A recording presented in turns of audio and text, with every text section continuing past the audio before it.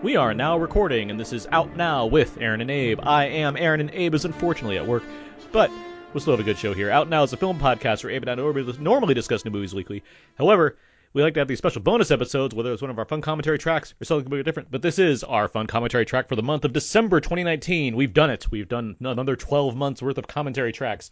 And this month, in honor of the release of Star Wars: The Rise of Skywalker, we have Star Wars: Episode 3, Revenge of the Sith, the commentary track for the third and final entry in the prequel Star Wars trilogy, which makes it our sixth Star Wars commentary track. Because naturally we did one. I think we did Star Wars, Phantom Menace, then we did Empire, then we did Clones, and then we did Return of the Jedi, and now we got this one. I think that's the order that we did all these in. But yeah, we've completed the first 6 films of this series, and that's what's going to happen tonight. We're going to complete it tonight, in fact, the commentary track here. Joining me to discuss Episode 3, Revenge of the Sith, we have, from Why So Blue and the Cult Cinema Cavalcade podcast, allowed to sit on the Jedi Council, but not as a member, it's Brandon Peters. Aaron Neuwirth. You're shorter than I expected. Also joining us from the Milky Way Blues and Why So Blue, emerging from the fiery rivers of Mustafar, it's Yancey Burns. Hey guys, glad to be here. And from Forbes, reeling from getting the Senate thrown at him by Zack Snyder, it's Scott Mendelson. It's not every day you get to be the villain in Finding Forrester. Well, you weren't the man now, dog, that's for sure. How are the three of you doing this evening? I'm doing very well. Doing good. My powers have doubled good. since last we met. Well, good. Glad you guys are here. Glad we can talk about another Star Wars movie. These are always pretty packed commentary tracks. There's a lot to say about these. A good thing we're out I believe, the second or third longest of the Star Wars films, because there's a lot to go over. So with all of that, what we're going to do here is talk about this movie. We all have it currently paused at 5 seconds in. It's right where the 20th Century Fox logo is appearing on screen. Remember when Fox owned Star Wars? That was a time. But yeah, so when I'm going to count down from 3 and say go, and then we're all going to press play and start talking over the movie. If you plan to follow along, I just gave you the starting point, 5 seconds in. If you're just listening to listen, you're good. That's all. You just get to enjoy us enjoy 4 nerds talking about Star Wars. So I think we're all ready. You guys ready? Mm-hmm. Yep. All right. Yippee! 3, 2, 1. Lutani! All right. I commented the other day on one of your posts, Scott, it seems like 100 years ago that Fox owned Star Wars. It seems like it's been such a long time that was a thing. Before the dark times. Exactly. Before the Republic Before took the over. silent Lucasfilm logo. Yeah. Do you remember when they first came on digital? They wiped the 20th Century Fox logo, except for the first one, and then they made some over the Lucasfilm, and then when Force Awakens, they're like, all right, we're going silent. When they came, I never watched them. I've never watched them. I watched, so I never bought them on digital, and I saw on Twitter or something that they did that. Real quick, I like the first word is war. I like that. I like that. That's the opening scroll. Yes. This movie ain't messing around. This might be my least favorite opening crawl.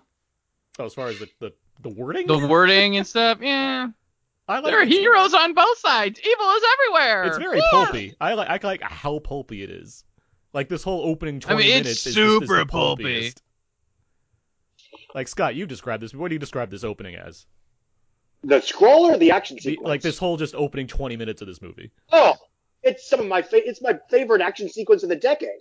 It's just pure gonzo, everything you'd want in a Star Wars movie and more. I loved it. Well, Scott, it's one of the reasons I like this movie so much. Scott, I say patience. Not for this movie. Yeah. Yeah, this is a hell of an open. This was one of the most talked about things when this movie came out. Was this opening? Because it just throws you into this crazy, colorful space battle. And, yeah. I like the pan. Really, the pan right here. It's we normally get one ship or whatever. Here, you're slowly revealing okay, there's a ship, and then you realize, oh, there's all the ships. We're right, it said war at the beginning. We're in it. This is a Star War right here. And I will say, people, you can complain about like CG and taking over stuff in this, but this space battle proved that you could make some really effective like spaceship battles with CG that were as good as shooting great models of film and just as effective and intense as good. But I don't really know if this has been matched too much since. Is there a scene before this that's like completely CG in this manner that like has like you as a audience member like following along with the main characters, but it's completely without being an animated movie? Like, is there a movie before this? I that don't does something know. like that? I don't know. This Like was a just sustained really sequence? impressive. Scott, can you think of anything? Not offhand. This was very much a look what we can do moment. I mean, you look at the where Star Wars has come since Phantom Menace with that battle that was just kind of an afterthought. Because I'm sure like some like Lord of the Rings sequences come close to, but like this is like none of this is real, right? Like, right here. Right, yeah. Most of this movie isn't real. This one looks almost. It looks better on the 4K Disney Plus stream, but on the Blu-ray, it looks like a video game. This movie. I like how the Blu-ray. I've never had much complaint about the episode 3 on the compared to the other two, especially. I think it's affected. We'll talk about this, I guess. I mean, I think Lucas's handle on digital photography is upped here compared to Attack of the Clones, where it doesn't look like mud like it does in that movie. Yeah. And right from the start, the kinetic motion of the camera, the character interplay, it feels far more comfortable and casual and confident compared to the first three prequels. I mean, it's night and day to me. What do you think, Yancey? Because I know you're, a big defender. I don't like saying defender because I don't defend any movie. I talk about the movie the way I like it. But what do you? I know you're very positive on these prequels even before this one was coming out. Like, where are you in terms of do you see a significant difference in this movie, or do you just think it's going along with what he's been doing? With the years that have come out now and seeing the prequels together enough times, it's fairly obvious that, look, I really do like the first two prequels quite a bit. But there's no doubt that Lucas is still a bit rusty coming out of that, however long. Hello? 2 years, not credited as not really being the director. It's a long time, and you can feel it in those first two. In this one, however, I think right off the bat, he's back to being a brilliant filmmaker, right down to and a brilliant storyteller too, because year the actual happened between movies. We don't, he again, which he's done in the past, and we it's the sort of standard serial. But in this, so all this character development that is so brilliant, Lucas, he introduces it with just these two ships flying in unison onto the scene of this battle. We about 1 million battles to into, that's such confident visual storytelling. And then these little things that, this is certainly the first 20 minutes here is a magnificent sequence, It's just great blockbuster filmmaking. Like, it really delivers on giving you the most exciting Star Wars you could ask for in Star Wars. It's huge and immersive, especially on the big screen. Do you think it plays as responsive once again, Scott? Like, I know you've talked about that before, where Phantom Menace, that's a movie that's pure Lucas. Like, that's everything that he wanted to do, he's doing in it. And then we've talked about how Clones, it feels like there is more of a shift as far as he's still making the movie he wants to make, but he's keeping in mind the fact that there was certainly an outcry over what happened. Not that he didn't necessarily fundamentally change what he was going to do, but he certainly paid attention. Do you think there's more of that going on here? I think yes and no. I think in some ways this is him knowing that the rest of the movie is going to be very grim and depressing and sort of giving you this entire reel of good time escapism before the shit hits the fan. And dialogue heavy too, for that matter. Yes. And I think to a certain extent, implicitly or otherwise, this is him telling the Lord of the Rings to get the hell off my lawn. Yeah. Because this was the first film that was fully created after the Lord of the Rings trilogy had come and gone, or at least it started. Episode 1 came out in 1999, and then you have Episode 2 that comes out about 6 months after the Lord of the Rings and Harry Potter, and it is what it is. This film in 2005, Lord of the Rings had ended a year and a half ago. Harry Potter was off doing its own thing. Even the Matrix series had sort of come and gone and, planted their flag in the sand. This was doing, I believe, especially this sequence, was basically saying, again, this is Star Wars. We're here to take our flag back. The Matrix is a good. Well, Matrix. Matrix answers my exactly. question as far as fully CG. Yeah. I mean, those battles and Revolutions, there's some fully CG sequences involving Smith and Neo. So there's an answer to my question. Anyway. Well, here's the thing too. Like when Phantom Menace came out, it was kind of kneecap. The Matrix was like this. It was Phantom Menace was supposed to be the big effects movie of '99, and then people were talking highly about the Matrix, and then Attack of the Clones was supposed to be the big blockbuster that summer, and Spider-Man came out just before it to take it out. Revenge of the Sith got to be its own thing. There was nothing around it that really. It wasn't until like a month later, Batman Begins comes out but it wasn't like Batman Begins wasn't like as humongous or anything, and Star Wars had already come and done its thing. Well, it's funny you say that. Like I was thinking about that too. Where this movie is the biggest movie of the year as far as box office wise, and it's Star Wars. It's always an event. Right. At the same time, even though it merely came in number 10 at the domestic box office, King Kong won the Oscars. Like Star Wars didn't even get nominated for best visual effects. King Kong won. It. But I mean, at the time it came out, Revenge of the Sith was I hear you. allowed As far to be as its movie of the summer. King Kong was the end of the year. It wasn't crowded out by another movie at the multiplex at the same time. Yes, I hear you there. Here's a question. Longest Yard tried, but Madagascar and was that's 05, right? Madagascar. Yeah, it's 05. Madagascar and Longest Yard came out like the week after this. It's like in the same day. Like, don't they both have like Memorial Day? Yes. Doesn't one of them have like biggest record for not being number one but still opening on the same like day? Maybe at the time did. Yeah. Not anymore. All right. Well, and I also back to your thing, Aaron, about your asking Scott. Like, I think Lucas was confident again because while people look back and say whatever now, when Attack of the Clones came out, it was decently liked, and pretty much people said he was on the right track it had better with reviews that. than the And first one. he might have awkwardly went in and made Attack of the Clones, but once he got the more positive reception from that, he probably felt more confident taking whatever direction he wanted to. And just the kinetic movement in this sequence is so much better. That's not me, is it? No. The classic sirens in the commentary. Love it. The kinetic movement in this sequence right off the bat put me in a better place. This is stuff that we had seen many times before with them, hacking and slashing droids with lightsabers, but it felt more visceral and exciting and creative. It wasn't nearly as feet on the ground as the first two pictures. And even as someone who can and will defend the prequels, watching this sequence was like, oh, maybe I was too nice on them because this is what I wanted, 6 years ago. That shot of Anakin holding on to the elevator right there, I love that it was used in the trailer. Like it's made to be more sinister and foreboding in that shot than it is here, where it's just part of like a whiz-bang action sequence. Instead, in the trailer, you have like it's like getting into how dark it's going to get and whatnot. But here it's just like, it's just hanging out, like open door to open back up. Mm-hmm. It's a cool shot. There's a lot of cool shots in this movie. I like the cinematography quite a bit. And I think part of it is this friendship between them as they're doing the action. That's basically what we were promised in the opening of Star Wars all those years ago.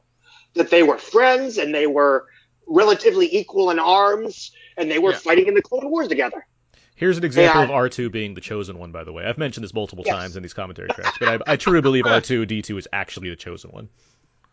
This got a huge round of applause on opening night. Oh yeah. Every time I saw this movie like 3 or 4 times. It killed. Everyone that complained about R2 having jetpacks in the second one was suddenly like, this is the best thing R2's ever done. Like that was like the response that I saw. Yeah. And remember, guys, this was going to be the last Star Wars movie ever. Yeah. And this is the mini boss of this particular level. Yep. Here's the thing. This movie, I think, overall, fully succeeds in everything, but there is some clunk. It's not perfect. There's some clunkiness and stuff here and there, and everything's there for it. Just not expected from.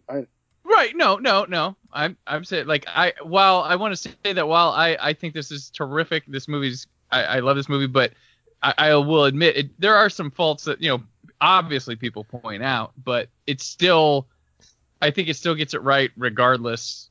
Overwhelmingly, like it's the structure's there for this thing to the Anakin's downfall to be everything that it's supposed to be. I think it's all there. I do There think was a major paradigm shift that happened between this movie coming out and now. There's been a really, truly major paradigm shift in the way people people view these things. And this movie belongs to an older paradigm which says that big budget popcorn franchise movies are not expected to have upfront values that are as worthwhile as the sort of wondrous things you're seeing and the spectacle, just like biblical dramas. There was expected to be a certain amount of stiffness in the front. The very fact that you're saying that there are elements of this that aren't perfect, like, well, no, of course it's not perfect. It's made for adolescents, so it's limited by that, I suppose. But when you're in the mood for a smart, inventive movie made for adolescents, a couple times a year, I think they sort of figure you probably should be as an adult. We do it all the time now, but a movie like these movies are wonderful because it's a great filmmaker who is I think a great filmmaker who is focusing all of his efforts on making an adolescent science fiction picture. So you've got a really rarefied level of craft and detail and sort of immersiveness to these movies, and And I think since then, now you get movies that are less likely to ever have any obvious faults. Like, you won't see a Marvel movie that's got a really stiff performance in it. This movie, has performances that are not on the money because we accept that Lucas is just not the greatest director of actors. Doesn't even really seem to care. Well, he even has great actors that give performances. Yeah, I mean, he even has great actors that give performances in him. Because that's not his focus. We have to. Lucas is a great filmmaker, but if you want to enjoy the fruits of his brilliance, you have to accept that that's just not where his focus is ever going to be. His focus is going to be on the larger stuff. Oh yeah, there's no committee. There's no committee here. There's no the choices being made. He expects the actors to do their job. The choices being made from a filmmaking perspective come from what he wants to do, as far as where he wants to put the camera, how he wants to angle shots. So he sees all of those things. The Marvel movies, you're not wrong as far as you get the actors. That's why you have these casting directors that get these these very talented crews full of Oscar winners and thespians and what have you. At the same time, the way they're shot, it's like, let's have all the coverage we can so we can use all the alts and whatnot in case we can CG in another character later or put a costume on them differently or whatnot. So you have all this variety, and so you remove the directorial element as far as what's the big picture of these scenes. So you have a lot of, for the most part, some of them have more artistic. The faults of this movie are the faults of a movie made by one person. The strengths of this movie are the strengths of a movie made by one person. They really outweigh the faults. The benefits of a movie like this made by one person's crazy, outsized vision. The flaws to me are not. It's like whatever. It's not The Godfather. It is in fact a comic book. Well, not literally, but it's not. It practically is in these early sequences. I mean, it's a lot of as dark as it ever got, and it still feels connected organically to the earlier movies that someone who loves this might love, like The Day the Earth Stood Still. There's a connection in terms of the sort of tone and the history of it, and I think it's been severed to a certain degree since then. And we don't have that richness of language where you can have so much going on. I'm thinking about World War II movies when I'm watching this, because I know that that's what he's thinking about, or all the big World War II movies that have ever been made. Well, yeah, look at what we're watching right now. We're watching ships sinking. It's like the Titanic going down. Yeah, it's like, this is, in truth be told, people come out and say, well, this is a terrible, awful movie. It's the worst movie I ever saw. The first 20 minutes of this movie are better than most movies in terms of, if I paid $13 to see the first 20 minutes of this, I wouldn't feel gypped. I mean, it'd be weird to see a 20-minute movie, but it does indeed, as I think it was Scott saying earlier, it does sort of re-announce itself with a lot of confidence. And at the time, people really did like it. It unfortunately, in the years for a while, it was then sort of lumped in as being hated as well, which was absurd to see happen. But when this came out, I felt like most people sort of, this was the only one I really needed of the three. Well, at least we got it. This one was at one time the trophy holder of the Best Since Empire title that people like to give Star Wars. Yeah, Richard Mhm. Roper said Yeah, that on Ebert, yeah. Ebert and Roper. Yeah, Yeah, that's a famous Star Wars thing. Best since Empire. they're Best still since doing Empire. it. They're still doing it. Still doing it. They'll do it again.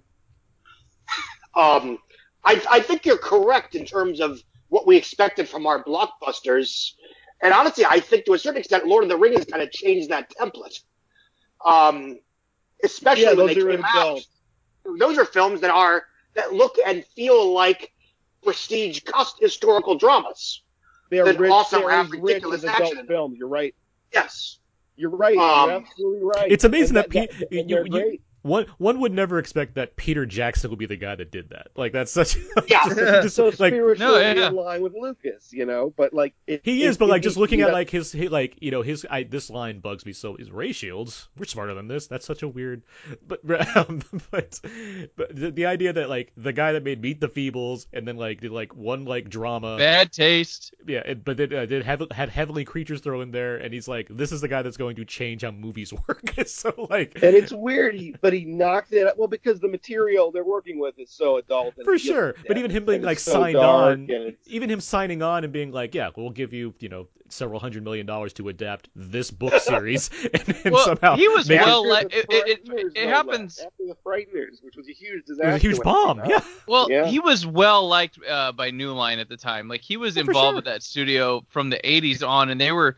I mean, he was attached to a lot of projects he never got to do, yeah. and Well, they he's Peter just. Jackson. He's New Zealand. Like people love New Yeah. Zealand people. They're really nice. There you Like go. he's a good guy in conversation. I get it. At the Yeah, same but time, I think he went out there with Fran Walsh and Philippa Boyens and made a presentation that was must have been pretty impressive. yeah, it helps that they're just really like smart people. That's the other key part of this too. Like they know how It's to. a really smart. I think that I had not thought of that before, and I always thought there was a book to be written about this transition. I think Scott is absolutely right, and it hadn't occurred to me. I think the Lord of the Rings movies are fantastic, but it's true. That was the kind of high you can't expect to often get from movies that are also escapist. Yeah. Those are still escapist, but they're pretty freaking heavy. Mhm. Right. Like they're pretty heavy, and they wear on you like a real war movie to a certain extent. A movie like this is still overall, even though this one is very Sturm und Drang and very, very dark, it's still a fun experience. It doesn't actually bring you down unless you How just is that don't a like distraction? it. I'm Well- sorry, I'm just watching the movie. Art's just like, I'm just gonna go crazy, and everyone's like, I guess we're gonna react to this now. It's like, How cool is Darth Sidious too? Yeah. Or not Darth the Grievous. Yeah. Well, General Great. Grievous. Well, He's so here's cool. a question. We'll get back to this topic because it's a good topic. But here's my question. Yancey, you strike me as a person that likes Star Wars enough but doesn't necessarily dip his toe into all the extra material. Did you watch the Genndy Tarkovsky Clone Wars before this movie? Those were so great. Did you watch it Those before were this so movie? fantastic. Yes, I watched them. Okay. Those are the single best like Star Wars things I've ever non-Lucas things I've ever seen. I like the regular series as well, but those Oh yeah, the the Tarkovsky animated ones that it's were on cartoon. fantastic. I haven't seen it. I remember a scene where Mace Windu takes down a whole like spaceship or Yeah. something. Oh yeah, those are Windu great. and like Kit Fisto and Yoda all get like individual episodes where they're just like, this is Those how are- great Jedi's can be. The But one where it's Anakin terrific. faces off with Ventress is yeah, there's some cool. masterpiece. My favorite lightsaber fight. Yeah. Oh yeah, That is that's a good, and it like masterpiece. ends so dark where he's just like Why he's just is pounding that on it not and more? screaming. It's really cool. But I asked because the Grievous in that one is so much darker than this one. Like this Grievous is like fine, and I like And the the Grievous design. in the other cartoon is dark too. Like Yeah. I don't know. But I question this because this guy they introduced this character just coming in as like this robot. He has a cool cape. That's nice. Capes are cool. Space capes are cool. But he's all like wheezing and coughing. It's like what? Now I as a person that watched them is like, well I know because Mace Windu crushed his chest right before the movie started. But what's a random audience member thinking when they're like, why does the robot have a cough? Like Have I what's- ever told you my Well- thing about the villains in the prequels? Huh. Well, okay, so you get Darth Maul in the original, who's a dude who's like completely consumed by the dark side, even looks consumed by the dark side, like the darkest ever. The next one you introduce Count Dooku, who is a former Jedi Master turned to the dark side. And then this one you have General Grievous, who's a former alien or something being kept alive by a breathing apparatus system that's the cadence of the audio is recognizable. So he's half machine, half alien, and you put all three of them together, you have Anakin Skywalker by the end of this. Exactly. That's what Darth exactly. Vader is. That's true. In this scene, you basically have a character who's not really foregrounded. You don't really explain much about General Grievous, but right here, next to the hero here, next to Anakin, is this robot that suggests that there's a Darth Vader on the way. They're And experimenting with his combining breathing is like recognizable to coughing Darth is like Vader Vader's without way ripping for off breathing. Darth Vader. Yeah, it's a different style of breathing to That's recognize. certainly a long con game to play, I suppose. Like that's It's not a long con game. The most famous thing about Darth Vader is the breathing. No, but So to but have a but the half way man, but, half robot hold on, on but the the way side of Brandon the just bad guys- explained it. Hold on, the way Brandon just explained it, where there's like three separate villains that all have various various like elements that make up a Darth Vader, and then the third one is a robot that coughs. That is a Wait, long con as far as like it getting the is. audience to be like, oh, I subtly understand what you've done here. Well, let's be fair. That's one thing that no one ever Lucas. I can't think of a time previously in film history where you saw the first movie in a trilogy that was this expensive and this expansive, and you knew that he was going to make all three regardless of how popular it was. Yeah. If the movie bombed, it was his project. He was going to make all three, and that was that. Or people in this tower. Real quick. You're watching them. That's an important. Hold on. You're watching the Real first quick. third Hold of on. a- This an movie. important point. This is the one movie that they didn't get to release in 3D in theaters. I was able to see it at Comic-Con, and I stayed up to this scene because the one scene I wanted to see in 3D was where this giant spaceship Came right at you. comes right at the screen. It's like, that's going to be the 3D moment that I want to see. And it was awesome. This scene right here, where the entire cockpit just flies at the screen. It's like, yeah, that's cool. Like, I wanted to see what that looked like. I have a question. Like, so we're talking about, like, Star Wars is a family/children's movie. Do you think in the long gap between Return of the Jedi and The Phantom Menace, due to the novels and comic books obviously not written targeted at children, kind of falsely changed the perception that they were made for children? Because that's all people had to go on, and then I think it's the same generation. The problem is that it's the same generation. Growing up reading more adult stuff with Star Wars, thinking it's more for adults, and so when it comes out and it's just for kids again, they're like, "What?" Well, because they were courting the people who were still pining for Star Wars to see if there was a market for it. Lucas started planning these. It makes every bit of sense that Lucas is going to make 3 more movies that are for children, that are for kids, because he's not courting that same audience. He's courting the audience 25 years down the road. Now can see all 6 movies. It doesn't really. They're all tonally the same. They're all made for the same 14-year-old kid, right? So. But at the same time, you have people who are 35 and 40, 30, 35, 25, who love the original movies, but now they want to see Star Wars that is tracked along with them and that is addressing how they feel about their lives now. They want to see something that is, they don't want it to be for kids. They want it to still be for them.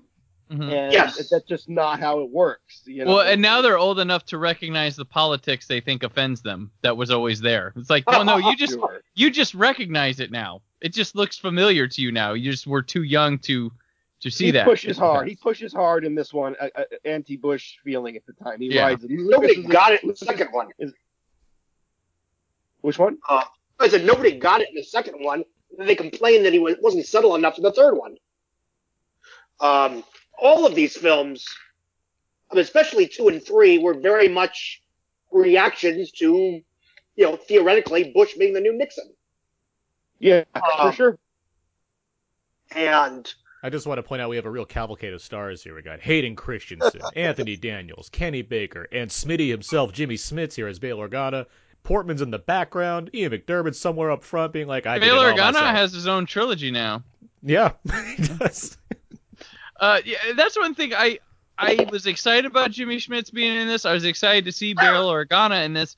And I think I probably overhyped myself on the usage, but it's interesting that there was some meaty stuff cut from this movie, which was the formation of the Rebel Alliance between Padme, Mon Mothma, Bail Organa, and another bloke. But there were interesting scenes, important scenes, I would think. And when I got this on DVD the first time, I'm like, why are these not in the movie?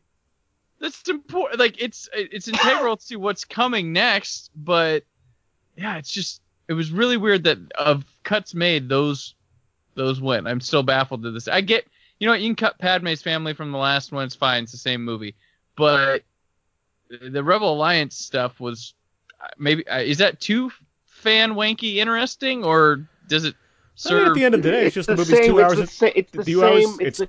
it's 2 hours and 20 minutes, and Yeah. Star Wars comes next. Like, you know what's going to happen. I mean, I get guess. what you're asking. It's just Look, you're talking Just about a popular artist who is now most famous for altering the moral implications of that scene in the first movie where Han Solo shoots Greedo. Right. That's the thing. So obviously people joke about it and all the time and take him less seriously for it. But what it really shows is someone who's really concerned about how the things he makes for young people come off.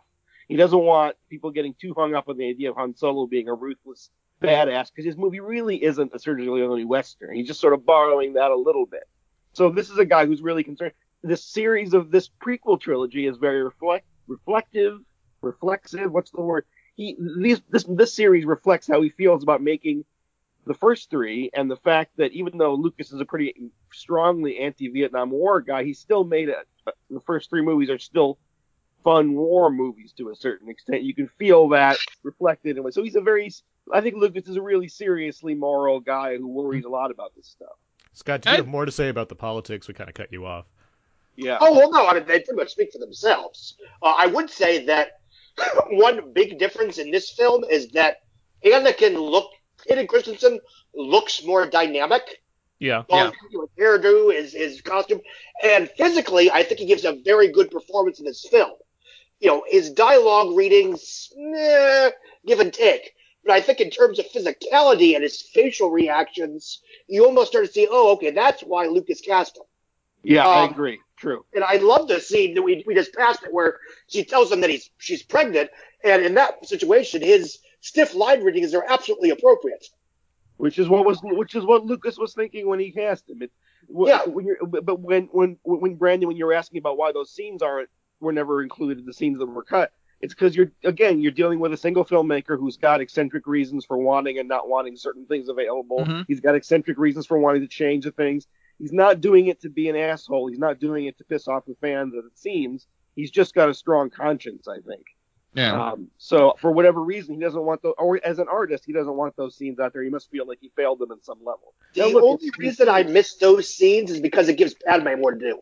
Yeah, because she suffers the most as far as characters go in this film. Pregnant the entire movie, and just like the what she has to say to everybody is just not. It's standard. Right, but I'm sure you're stuff. right. I'm sure you're right. I'm sure that's true. I'm sure those scenes should be in the movie, but that's just one of the downsides of having someone who's really in charge, is that they're going to make choices that aren't just there to please the fans. They're going to make eccentric choices, like leaving these things out and leaving them unavailable or whatever. Well, Lucas is a pace guy, so I imagine every choice was made for pacing of the movie. Oh, for sure. I mean, again, long movie. It's a movie where you have to think about, well, we know what's coming next already, so that's an interesting position to be in. What can we put in that really makes the most sense to make a pulp adventure that happens to be a darker turn because of the way the story has to turn about, and what feels essential. That's another thing about the way, proving that the paradigms have changed, is that this is a trilogy of movies that's saying, you know what's going to happen. We already told you what's going to happen. There'll be a big fight. Unfortunately, I said there was a fight in lava. Now I got to do a big lava fight. But the Obi-Wan's going to fight Hayden Christensen, and then Hayden Christensen's going to get jacked up and become Darth Vader. Where did you say there's a lava fight? It was in the novelization of Return of the Jedi. Oh. Yeah. What was that dialogue like? It was Obi-Wan talking to Luke. I fought your father in the lava. That's weird. I think we're ever going to have to actually make this happen. It was a volcanic planet. I think that's all he mentions. Camille Paglia says that's the greatest work of art of the last 50 years, that last 20 minutes of this movie. And I think that's one of the reasons why his storytelling is more confident, is because he knows exactly the story that he wants to tell in this movie. And, I don't know how much this is true, but the old saying was always that basically 70% of his story ideas for the prequels was basically this film. Yeah. And that a lot of the first two were padded. I want to point out that dream sequence was a big deal when this came out. It was something really different for Star Wars. Yes. Like the storytelling had never gone like metaphysical or in any way like that before, with like just seeing a dream or a flashback or something like that. I mean, people complain about like, oh, Leia has the Force. Like every Star Wars movie introduces something new about the Force. I'm just saying like we look at it like it's nothing now, but like at the time this came out, that was a weird that was a thing that they had warned about in the press. Like, there's a dream sequence in this movie. No, I hear you. I'm saying You know, that, that's But that's basically the think big about how thing that's added as conservative far as the Force means goes. that Star Wars. How had Star Wars fans become so conservative by that point already that there was a sort of Star Wars fans are pretty damn conservative about their Star Wars. They don't want to be surprised. They don't. No, they want twists, they want turns, they want quote unquote surprises, but they want to have guessed it because they've seen Star Wars and they want it name checked, stuff like that. No, They're okay with this movie having a dark ending, going to hell, and because while it's surprising in the narrative, they already know what the next three. They know what happens to Anakin Skywalker, so they're comfortable with it. Fans go back. Empire is now the favorite one because Jedi's been there so long that they have the comfort of subconsciously knowing that follows. Right now, there's The Last Jedi, which turned many people off because guess what? There's a lot of uncertainty at the end of the movie, and it drives them nuts. That's one reason. I'm sure, besides the I don't want to talk about them reasons, but there's a lot of things. There's a lot of darkness promoted within Star Wars with the comfort of knowing what's already next. But Yes. was fandom ever meant to have the power to change what it got from the filmmakers? That really is the paradigm. Fandom said, we want it to be this way, and if you make it a different... Like, for me, when these movies are coming out, any moment of stiffness or any flat scenes, I just thought, it's Lucas, it's George Lucas, he's great, I'm so glad to have him back, it's fine. That the next scene is great, so I don't care about that scene that was flat. And the cumulative effect of the movies was always positive. But I think at some point, the audience turned against him personally and disliked Lucas personally, and then it becomes a game of pointing out all the things that don't work and obsessing about the things that don't work or that they would have done differently, which is a real break with the way we used to feel about storytellers. I think with too much voice for the fandom, the storyteller has to abandon the wheel, like Lucas did by selling the franchise off. And I think the new ones do feel like a rudderless series of movies. We'll get back to fandom and whatnot because that's going to be a recurring topic in here, I'm sure. But what was I just going to say? Do you think does Lucas ascribe to the whole like I make these movies so you can play them without dialogue and still understand how they work? He's very visual, so he's I a think very visual director for sure. Mm-hmm. Yeah, because I was thinking about that as far as that compared to something like Fury Road, which is obviously George Miller's very much said that you can watch that movie on silence and still get exactly what's supposed to go on in there. And most movies should play like that. It's a visual medium. Well, certainly, I mean, movies that are promoting this, like My Dinner with Andre, obviously is not going to work that direction. But I mean, something like something with this kind of spectacle, so this or Sky Captain, The World Tomorrow, like any number of things like that. There's a lineage that goes back to silent film that says there's honor in telling your story with images. That lineage has been sliced since this movie was made. No one cares about that anymore. But at this point, it was still, if you can tell, that's why it doesn't matter if the performances are stiff, because you're telling the picture with images. It's not the same as pretty pictures. It's this guy, Lucas, is telling us this story with these striking images he makes. Just watch that. Don't worry about the stiff line readings. I mean, even look at the way he lights Obi-Wan and Anakin in the scene, where Anakin's got a lot more shade on his face when they're talking, and I mean, it's there. Oh yeah, there's like a lot of very key hanging around. I mean, look at the front half of this movie has much more brights and much more lighter fare than the second half, where the visual brightness is lowered. You see a lot. It's puts a heavy emphasis on, like, look at these shots right here where we're in daytime a lot. Most of the second half of this movie is set at sunset or dusk or nighttime or on planets that don't have any lighting. There's very deliberate choices made throughout this movie as far as getting you to understand things without having to hear them be told to you by somebody. And there's remember there's talk like McDiarmid for Oscar. I remember that. There's like, oh man, and that by the time July hit, no one was talking about that anymore. But there was like the buzz from the early reviews of this movie was that, man, he could be up for an Oscar. It's mainly because the best scene in this movie that's not based on lightsaber battles is that opera sequence, which is very fantastically acted. I mean, that's what it comes down to. Before he goes, now, because everything around the performance is him being like, I wonder if you've heard about the dark side before. A ham sandwich, please. Like, it's not. Because he's pretty campy. There's not much. I mean, even when he's just sitting watching Dooku get his ass handed to him, he's like, yeah, whatever, come on. Like, which is odd because he's like, not on his side. But regardless, there's a lot of choices he's making that very much express how much acting he's doing in this movie. Mm-hmm. Again, campiness is allowed from actors who are overqualified for these movies. Right. That's expected since the days of Charles Lawton. Like, you're allowed if you can be it's hard. If you can be hammy in the right way, and a lot of the performances in this movie, Christopher Lee is the same thing. Peter Cushing was the same thing. That kind of actor takes to these movies like a duck to water. The sort of classically trained actor who shouldn't be having to say this kind of silly stuff. Well, I think Christopher Lee's given a lot of silly dialogue in these movies, but because it's Christopher Lee, he pulls it off. At the same time, though, I do think he's better in this movie in the short time he has than the last movie. I think he actually gives a better performance. Right. You know who's good in this movie that we don't talk? I mean, we'll talk about Ewan McGregor because he's like an MVP for this fucking franchise. But I mean, I think Sam Jackson's actually very good in this movie. I think, I think what he has. This one, yes. He has a lot more to do, obviously, but I do think he plays a lot of layers as far as how he communicates with the various members of the Jedi Council, and I think he does that pretty well.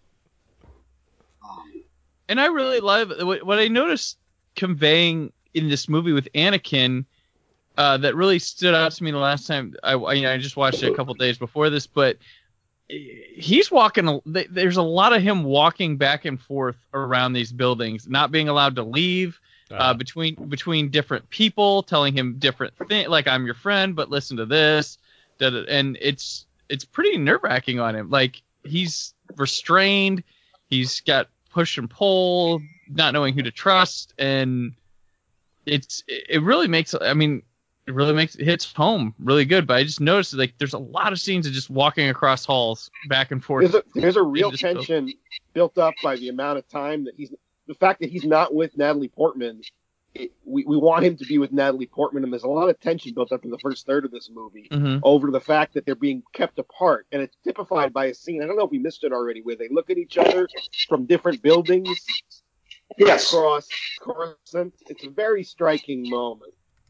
Well, it's sort of the point of no return sequence. Mm-hmm. Yeah, but it's later. That's right. And I'll get into it when that sequence comes, but in relation to Sam Jackson, what I find interesting about his performance is he's almost antagonistic in this picture. And there are major points where, and if I let me just skip ahead, what blew my mind when I first saw this was that the moment when Anakin turns, he is morally in the right. Anakin's like the Jedi are. Here's the biggest thing: everything Palpatine does is clearly right, but Anakin finds out he's the ultimate evil, and it's just like he can't, Palpatine's going about things the right way, but for like the wrong motive and the wrong backing. While the Jedis are the good guys, but they're telling him to do stuff he shouldn't be doing. Yeah, right? and at the end of the day, they're about the turn comes when they're about to execute a prisoner. You're saying Palpatine, and not Darth Sidious, I suppose. They have going about things the right way. Okay. The Jedi have overstepped their bounds as much as they're telling Anakin that Palpatine has overstepped his. That speaks to the complexity of, I think, the actual story being told, because it is an extreme situation where you have, he's not necessarily tyrannical, but he certainly, he's assumed the role of a dictator, essentially, and he's doing things that are beyond their control. They don't know what's going on because ego, essentially. And so it's put them in this very tricky position of, well, what's the greater good? How do we read this? And Jedi, we haven't been at war. Like, that's not a thing we do. So, like, how do you wrestle with this situation? I think there's a lot more dynamic going on here than the movie gets credit for in a lot of ways. That's another. It's here is a question that the new lesson that he wanted. As the storyteller, he wants to impart this new lesson in this movie, which is even the most venerated bodies you have to be careful because they can be wrong. And for this series, we thought of the Jedi as these peerless defenders of the right of justice. We didn't really think of them as a Senate sitting around. I guess we sort of did, but we didn't think of it as this sort of fallible body who fall for this dirty trick. And I think certain people don't like that because it adds complexity to the way we feel about the Jedi and the Jedi Order. But I think it's very compelling. Yeah, it's very much demystifies the original trilogy. It demystifies the concept of the Jedis as we were told in the first three films. Which again is not to get into Last Jedi, but like it sort of blows my mind that the reaction to that film is like, you saw the prequels, right? And Yeah, yet exactly. Luke is so disillusioned. Did you see the prequels? I mean, he basically comes out and says, yes, those icky feelings you had watching the prequels were intentional. It seems pretty clear that when Jedis get old, they don't seem to have the best of lives, so it shouldn't be surprising. That's it. I mean, but I mean, they're cranky hermits. Like, that seems to be the kind of MO for a Jedi when you get older. So it's like, That's fandom testing its power. That's fandom testing its power on the franchise and warping it, hopefully not too badly, in a way that they will be farther down the line sorry for. I mean, talk about the end of innocence in terms of fandom of this kind of movie in our culture. The reaction to The Last Jedi really felt like a certain sense of how strong are we in our ability to change what happens in this, because we really want it to be what we want it to be. We don't want it to be anything we haven't already predicted, as someone said earlier, which is yeah, keep on. Interesting. This is an interesting, there's so many interesting developments that have happened between the three Star Wars trilogy being made and the way the audience has changed, largely because of the Star Wars movies in the first place, which is weird. But is Lucas's kid in one of these scenes? Is that like, I think Lucas himself is in it. Lucas is in one. He's in this scene. Yeah. Who else wants to see this? Is like Fifth Element's movies. Like, I want to see that opera. Yo, that opera's so cool. Like, I want to know what's going on here. Well, I love there's some weird stuff in this score that Williams never does again. That I love. The Revenge of the Sith score is pretty fantastic. I mean, I think he killed it with all the prequel scores. Like, honestly, like it's. I mean, he doesn't have a bad score in the Star Wars universe. Like, right. But like, I think The Force Awakens is kind of ho-hum score. It's familiar, but I do like Rey's theme. I think Rey's theme's great. That's the one thing that comes out of that one. But no, I agree. Yeah, this movie specifically, yeah, it has some weird things that. I mean, they emphasize the darkness and they provide a level of menace and foreboding again. Like, it's there. Well, and I remember going to the Phantom Menace, like, the score and stuff was kind of odd to me at first because I was like wanting to hear those familiar themes over and over again. Like, oh, I'm going to see Star Wars, so I'm used to these themes, and it wasn't what I wanted, but it was exactly what I needed. Because now I look back, I'm like, oh, it does sound like Star Wars. What was I thinking? Just opening it up, doing new stuff, and Duel of Fates was amazing. Duel of Fates is the best single piece, I think. Can we talk about why the Jedi should not be surprised that Anakin turns to the dark side because he's the only one that wears the black cloak? Everyone else is like, yes. Everyone else is wearing like Kohl's brand browns and whatnot. He's like, yeah, I went to Hot Topic and I got the black cloak, guys. I believe Lucas said at some point, like, Anakin wears that black cloak, and he's hoping that when you get to Return of the Jedi and you see Luke wearing dark clothing too, you're supposed to have a bit of concern. I'd be very. I want to hear from like the youth that saw these movies first and grew up and then eventually watched the original trilogy and like only knew it in that order and like actually had these surprises legit revealed to them. I'd like to know what that perspective is like. Mm-hmm. I would think most people saw that original trilogy as soon as they could after they started watching the prequels. Yeah, but I mean, years in between. But there will be, if it's not already, and I'm sure it exists, but there will be an audience that eventually just watches these movies in chronological order. Outside of release date, and just like has the experience of seeing the Skywalker saga and how it plays out and being surprised by the various twists and turns to whatever level. I'm jealous to be able to. I'd like to be able to see it. It's interesting to watch it in the release order too, but as a watcher, I'm jealous of the people who get to start with the first one and go right through. It'll never work for you in that way. Like it'll just never ever work for you in that way. So we get like a fugue. I'll never know what that's like, but yeah. But I works for me well as it is. I will say it's funny that Anakin, he is not a guy who can do things on his own or is confident enough to do on his own, which I've really found out because he has a hard time separating from his mother. He needs Palpatine's confidence. He needs Qui-Gon was wrong. Well, he was right, but he was wrong. If you'll notice at the end of this, he offers Padme like, "Hey, come with me, let's rule together." She turns him down. He can't do it. And then later in Empire, he's offering Luke, "Hey, come with me. Let's rule. We can do this together." Yeah. And like and he never he's looking for someone to do it with him. He can never have the confidence to do it on his own, which when you get to Kylo Ren, it's like, oh, crap, this guy does do it. He knows he has the power. He does do it on his own. Now he's Supreme Leader Kylo Ren, which is where he takes a step beyond Darth Vader, which is maybe one of the things that the reason the new sequel trilogy exists, that's something that can show to progress. Well, that's true. It's a good point. It's why Kylo Ren by far is the most interesting new character in the sequel trilogy. For sure. We talked over this slow pan in. That's the Oscar scene right there, where when he starts talking about how to create life, and the camera slowly zooms on his face. It's very good. Like this whole scene really works as far as taking away everything else for a minute just to be like, let's get into things. Let's get into like me playing psychological mind games with you. And I always love that. You ever not played in the wild? It feels like his nose grows bigger in this scene too.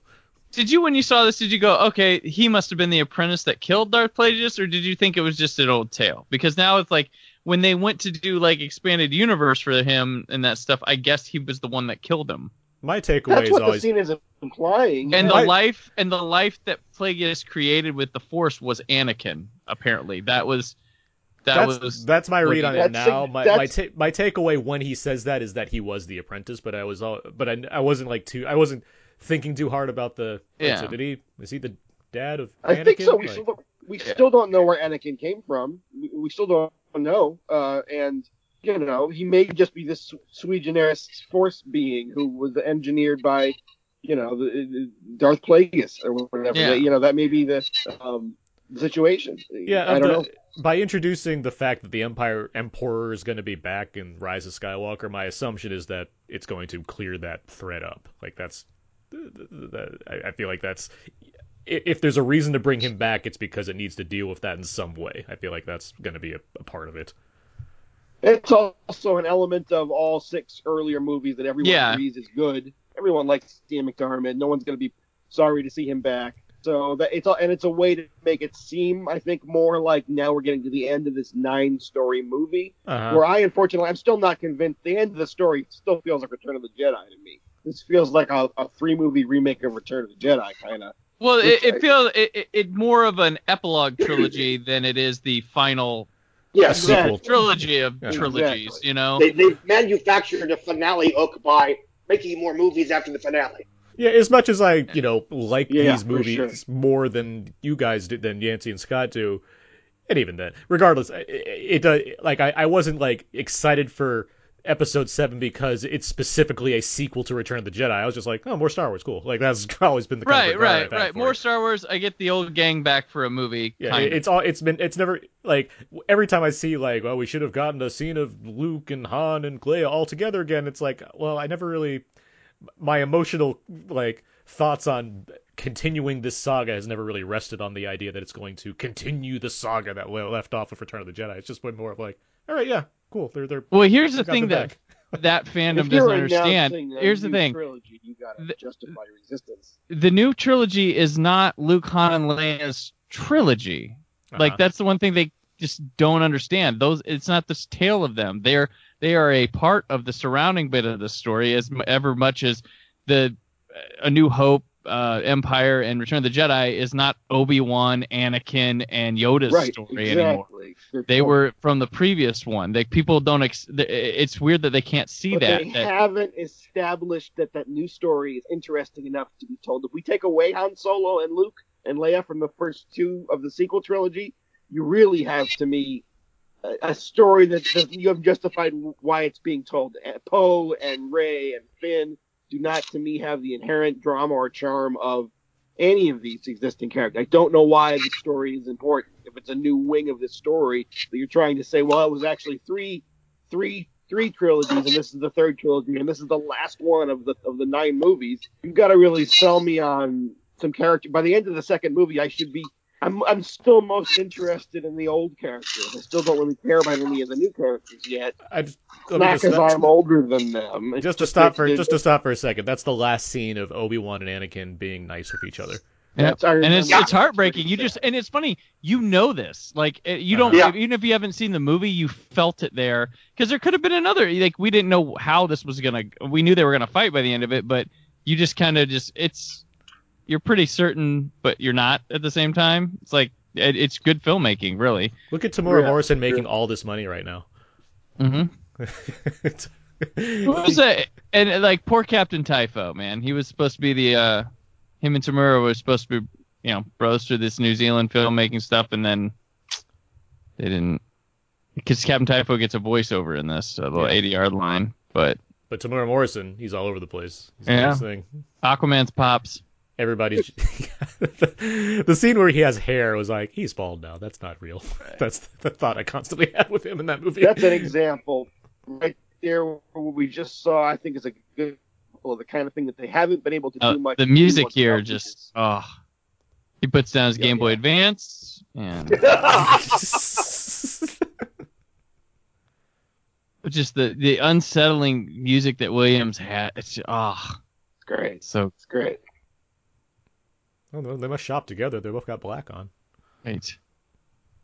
Just weird for Naboo. Like, that seems like an earthy place, but Coruscant changes a person, I guess. It's so funny that the big villain of the entire Star Wars saga came from Naboo, where Jar Jar came from. True. It's true. R2-D2 is from there. Everything started on Naboo. One thing I have to get the world building he did here of is course. like, except like I almost want to see just the one-off stories come from around this era than start, because every time they do like you kind of get what you expect from the original trilogy, like kind of spin-offy things. Right. It feels a little more limited, but like here, like it feels endless. Oh yeah, no, I know Clone Wars that was so chart. weird.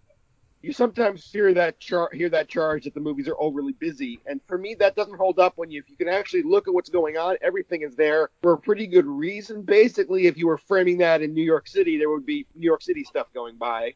And he just wants to maintain the illusion that there's a whole world out there, and he does it by filling it with stuff.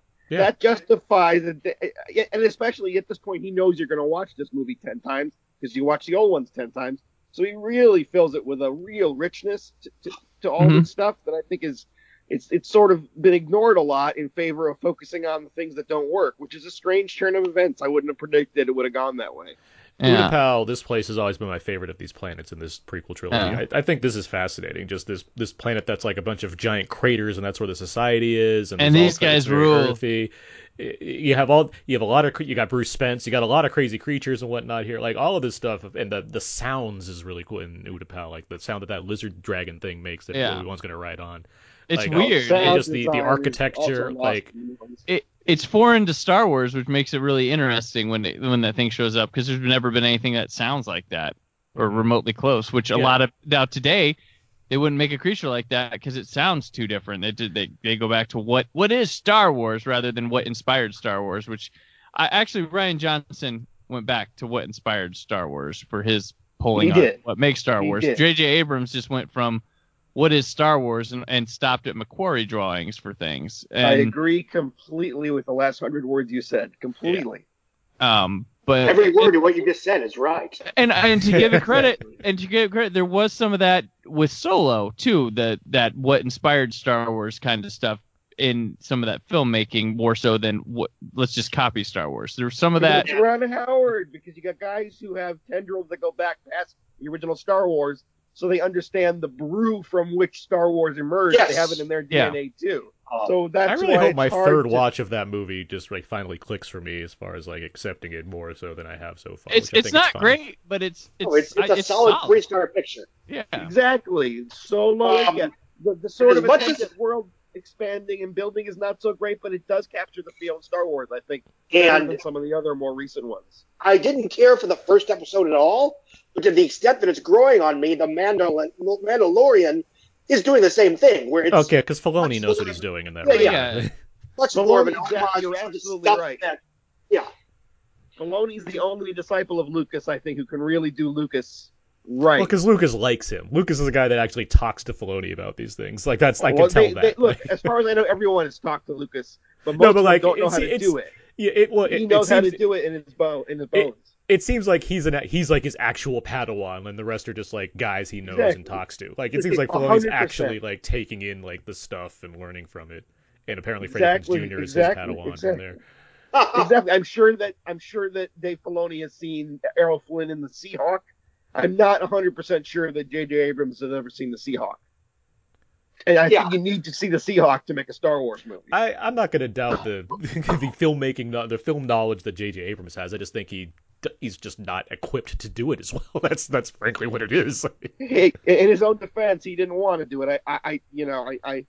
He didn't want to do it, and it was sold at the time as, look, he's going to reinvent it the way Star Trek he did. And he did. He reinvented Star Trek in a way that for me was a little looser, more like Star Wars. Okay. Star Wars didn't need to be reinvented. Let's talk about Let's talk about Ewan McGregor for a little bit, because this scene is all awesome. He says his first line from Star Wars in this. Hello there. Yeah, it's everything he does in this movie. I think is very good. Like Ewan McGregor, he's become a better actor over the years just by default, because that's what happens. But I think he really like shines, and like he's fine in the other ones too. I know you guys like his detective stuff a little bit more than I do. I think it's kind of like whatever. This movie, I think he really feels like he has the authority of Alec Guinness. Like it feels like he's bringing that this time around. He's really like in that halfway point of being his own actor as well as one that's channeling an iconic performance. And it all shows in both. It shows in both the dramatic side and in just these fun bits here, where he's just like, it's not even about if he can beat Grievous or not. He's fucking with him, and it's fun. It's fun to watch that. Well, he's the Han Solo of this trilogy, and not. I mean, that's the kind of type he's filling. Not that he's exactly like Han Solo, but he's a little bit more loose than the other characters. Going, I was all waiting for this because I'm like, I know he has 4 arms. I want to see those 4 arms. Let me tell you about screen showmanship. The way Lucas takes the idea of the lightsaber from the first one in Phantom Menace, where Qui-Gon pushes it into that steel door to the all the way to this movie. He never stops topping himself in really cool ways to use the lightsaber. Even in Attack of the Clones, I love because in the dark. What'd you say? Yeah, the way he uses lighting in Attack of the Clones. Yeah, when he's got the curved, he's got the curved handle too on the. Yeah, it's just the light of the lightsabers lighting up Hayden Christensen and Christopher Lee's faces. Yeah. So expressive. I don't know why people aren't more cognizant of the value of that. It's odd to me that they've moved so much. I will say that, first of all, Aaron, I agree with you. Arguably the only reason anyone really cares about Ewan McGregor as Obi-Wan 20 years later is because of this movie. Yeah. That's why he's getting a TV show. That's where all the memes come from, yada yada yada. His work in this film, and again, I think it's whether it was I know Lucas isn't terribly well respected as a director of actors, but something went right because everyone in this movie is better than they were in the last one. Yeah. True. And the other thing is, he's loosening up over the course of the 3 movies. I love this tight shot on Grievous's eyes. Like, this is the most Leone the movie gets right here. Like, well, there's a lot of creator. He doesn't genuinely clever camera work that you don't see in the first 2. Toy advertisement. There we go. Oh, yeah, but it's a cool toy advertisement. If you have a cool toy to show me, that's the thing. That's the thing that Lucas is so good at. That no one else. And I was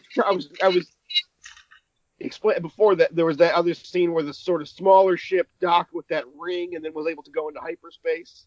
Yeah. Oh, the early hyperspace. Yeah, I love that stuff. That's such a cool Lucasy gearhead kind of idea, and I don't think anyone else can do that in that particular way like he can. Well, he was smart enough that where I don't think 90% of other filmmakers would be with the prequels, where he was like, whoa, look at cars, look at how they came. Like, I'm not gonna give you like TIE fighters and X-wings because those aren't gonna exist the way you think they are yet. Exactly. And I don't think another filmmaker would have been that smart. I think another filmmaker would have had TIE fighters and X-wings in this. I like how many J.J. Abrams did in fact rely on it. Yeah, J.J. went with it's got an orange panel now. People will not. I hope at some point the general idea will be that whether you love them or don't love them, Lucas delivered these movies. He tried his hardest to really deliver 3 more that people would love. And I love them. And like, this is not a cynical cash grab. This is not a bunch of lazy filmmaking. This is a guy really, really stretching But he's a guy who knows how to market and keep his thing alive for generations, because he probably did this one a little later than he maybe he probably did the prequels a little later than he probably should have. But and then once when it all made sense, because there were rumblings about a sequel trilogy a couple of years before he sold it over to Disney. That it was, hey, Star Wars is a generational thing. It's time to get a new generation of kids their own Star Wars to grow up on. I would love to. All right, shut up a second. I like how brave this movie is, where it can be like Obi-Wan and Grievous are in a huge chase. We're gonna cut that off in the middle so we can go back to talking for a while. You don't get that these days. Like, you don't have every action scene is a set piece that's been designed for months in post-production, in second unit photography. He loves to intercut things. He loves the intercutting of tension. He's a master. Oh yeah, because I mean the multiple battles that go on in like Return of the Jedi and Phantom Menace, like and Attack of the Clones has two going on at the same time. Like Phantom Menace has 4 fronts going on to that battle at the same time, and he's intercutting between. But is the tension of that action sequence as tense as this Anakin? Like this is a tense scene. How could it be? It's a much smaller. The scales are much. The stakes are much less. Obviously, emotionally. In making follow-ups to any of the movies, obviously you always have to get bigger and better or what have you, just because of the nature of sequels and how storytelling works in times or what have you. But I don't think he's ever topped Return of the Jedi's final act as far as having the Battle of Endor in space, the Battle of Endor on the shield generator, and the dramatic heft that is Luke, Vader, and the Empire facing off of each other. Yeah. Well, he tried to top it in Phantom Menace. The Achilles heel there is that we didn't care much about the characters yet. The end of Jedi, but as a standalone intercutting of different things, I think he did at least as well in the Phantom Menace. I'm not saying he's done things like have been bad jobs, but I think like the most affecting it's ever been has been in Return of the Jedi. Well, I mean, he built it up. He has one thing in the first one. Empire's got Leia and Lando escaping Cloud City as Vader and Luke fight. Then we have the 3 we just mentioned in Return of the Jedi. There's 4 in Phantom Menace going on, and then he starts scaling it back when he's counting backwards when he does the prequels, because now we get to basically there's 2 lightsaber battles, but there's one main one we're focusing. It's intercut with the birth of the fake babies, isn't it? Well, no, that's at the end. There's the Anakin and Obi-Wan battle with the Emperor and Yoda battle hanging out in the Senate. Yeah, right. But I feel like once it goes over to Anakin and Obi-Wan, teacups at the Senate, doesn't it? This is literally the half. Buying a convertible and picks up Yoda, as I recall. Yeah, exactly. This is an hour and 5 minutes in. This is exactly the halfway point where things turn dark. Like, this is it right here when Palpatine reveals himself. And isn't it funny that this whole audience of people who demand dark, dark, dark, and grim dark and everything don't like this? Is this not as dark as Star Wars can be, really? Yeah. Because the hero goes bad. The hero from the first one was a sweet little boy in the first one, and then a sort of weird romantic lead is now the bad guy. Scott, that's a journey. Yeah. Didn't you have a story like before Attack of the Clones came out? You said you and friends watched the movies in order, and there was only you watched with a woman, like a girl or a woman that had not seen them before, and you went from Phantom Menace, and she was like mortified when you got to Empire Strikes Back and found out, the little boy was Darth Vader. Yeah, Phantom Menace had just come out on VHS because that's what it was back then, and so she watched that, then she watched Star Wars, and when we got to the end of Empire, she freaked out. Paraphrasing here. Oh my God, that sweet little boy is going to be Darth Vader. Oh, that's awesome. How she lived in a closet for her whole life, who knows? But that's a real journey that Lucas is taking you on as a storyteller. You should get more credit for doing that. He did not give you the same Star Wars. He gave you a different Star Wars. Right. And it was he did his rhythm thing. He plays it like a song. There's similar things, but not the same way. It's like the chorus isn't sung exactly the same. The verses sound alike but are different. There's different. It's a fundamentally different story. It's a tragedy about the fall of this heroic. But there are beats and stuff that match up to the original trilogy. He wants them. He wants it to rhyme. The score tells you that alone. Yeah, the score. I mean, which is neat about it because, like you said, this is awesome, not the same guys. thing. I'm watching this Grievous chase and it's amazing. I'm sorry. I know that seems fantastic. We're talking over. This is great. This battle. This People don't battle want to is hear. fantastic. People don't want to listen to a commentary where we just sit and watch the scene. We can talk more about what's going on here. Obi Who doesn't like Obi-Wan this? throws Who some- that loves Return of the Jedi? They're watching I- everyone I fight love a this- robot. Like this old ship. I love this old ship in the back here, Yeah. and the one that Obi-Wan escapes on. Looks like something out of like a old Look at Flash this. Gordon Commander Cody. I like this reaction. For one thing, what is Grievous, by the way? We haven't talked, like, what, is he a cyborg? He's like he has a yeah, pair of organs. lungs and a brain. He's an and alien. eyes. He's some sort of alien kept alive by this cybernetic suit thing. He's Darth Yeah. Vader. He is more He's machine. the Darth remaining Vader, yeah, he's kept what alive. Anakin's going to be. I'm sure we'll get Yeah. some stupid movie that delves into all this on Disney Plus at some point. Another thing about these movies, is there's a lot of stuff going on in the background, and I know somebody suggested that they would like to see more stuff said in the sort of world of Coruscant and stuff. But with the Star Wars movies, upon release at least, the idea was that richness in the background really, I mean, like, it was just cool that Boba Fett was there for a second, or Bosk, or whoever. Yeah, It didn't really suggest that this guy had a whole story that had to be investigated. He's It was better kind of just an without embarrassment of riches and imagination. Although Too much you backstory in you this have found stuff, yourself and it more becomes- invested in the Mandalorian than other Star Wars stories, which is basically just the riffs that they're working on for the Boba Fett movie that they canceled. So. right.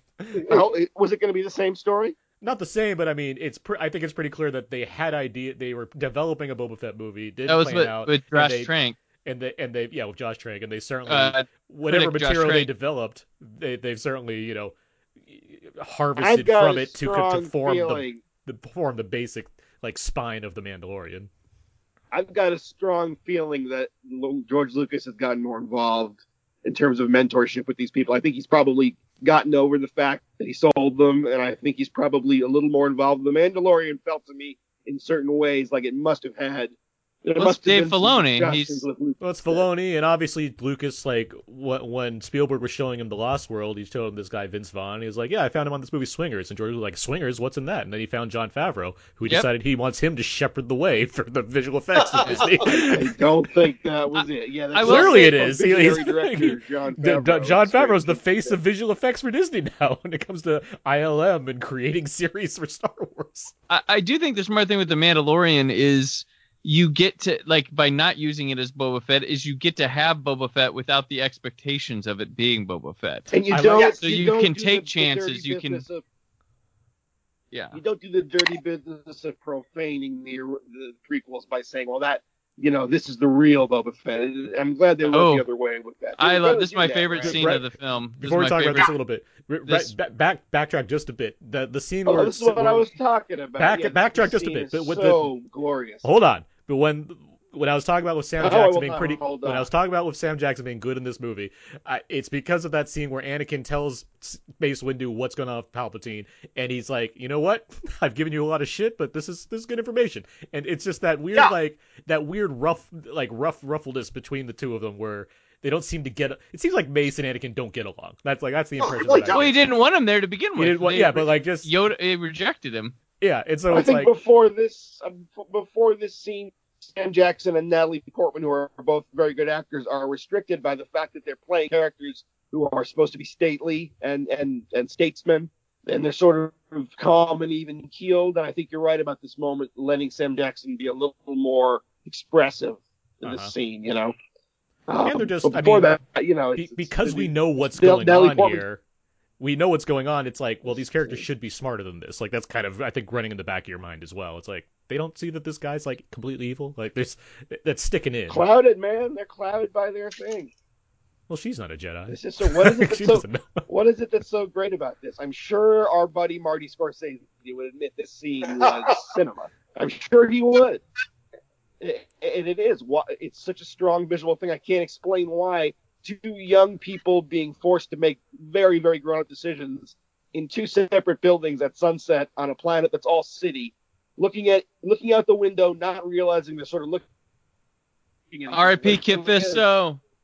About to get it. Scorsese gets it because he knows the movies that Lucas knows in terms of what his inspiration is. Mhm. Coppola doesn't care. Coppola's still be a dick about it. He's like, you made space movies. I don't care about what you're doing. Space movie that he tried to do himself. Pretty well. Coppola has the weird Coppola- ego that way. Tried to produce Star Wars. Lucas is the weirdo gearhead, but I think they're all on the same wavelength, those guys. This is so fortuitous that Ian McDiarmid I was the never right imagined to age see the Emperor with a lightsaber. That was just something that never crossed my mind. I felt like, oh, he's the guy with the lightning. That's what he does. And It's then also when a I saw pretty the cool trailer, lightsaber. yeah, I like his little gold lightsaber. It's pretty cool looking.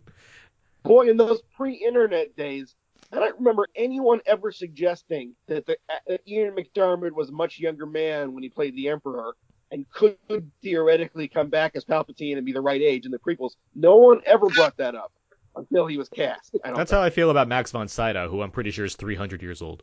yeah. He's getting there. And then he turned up in Star Wars. Right? Like, God, this guy. Hey, whenever they remake The Exorcist, he's ready.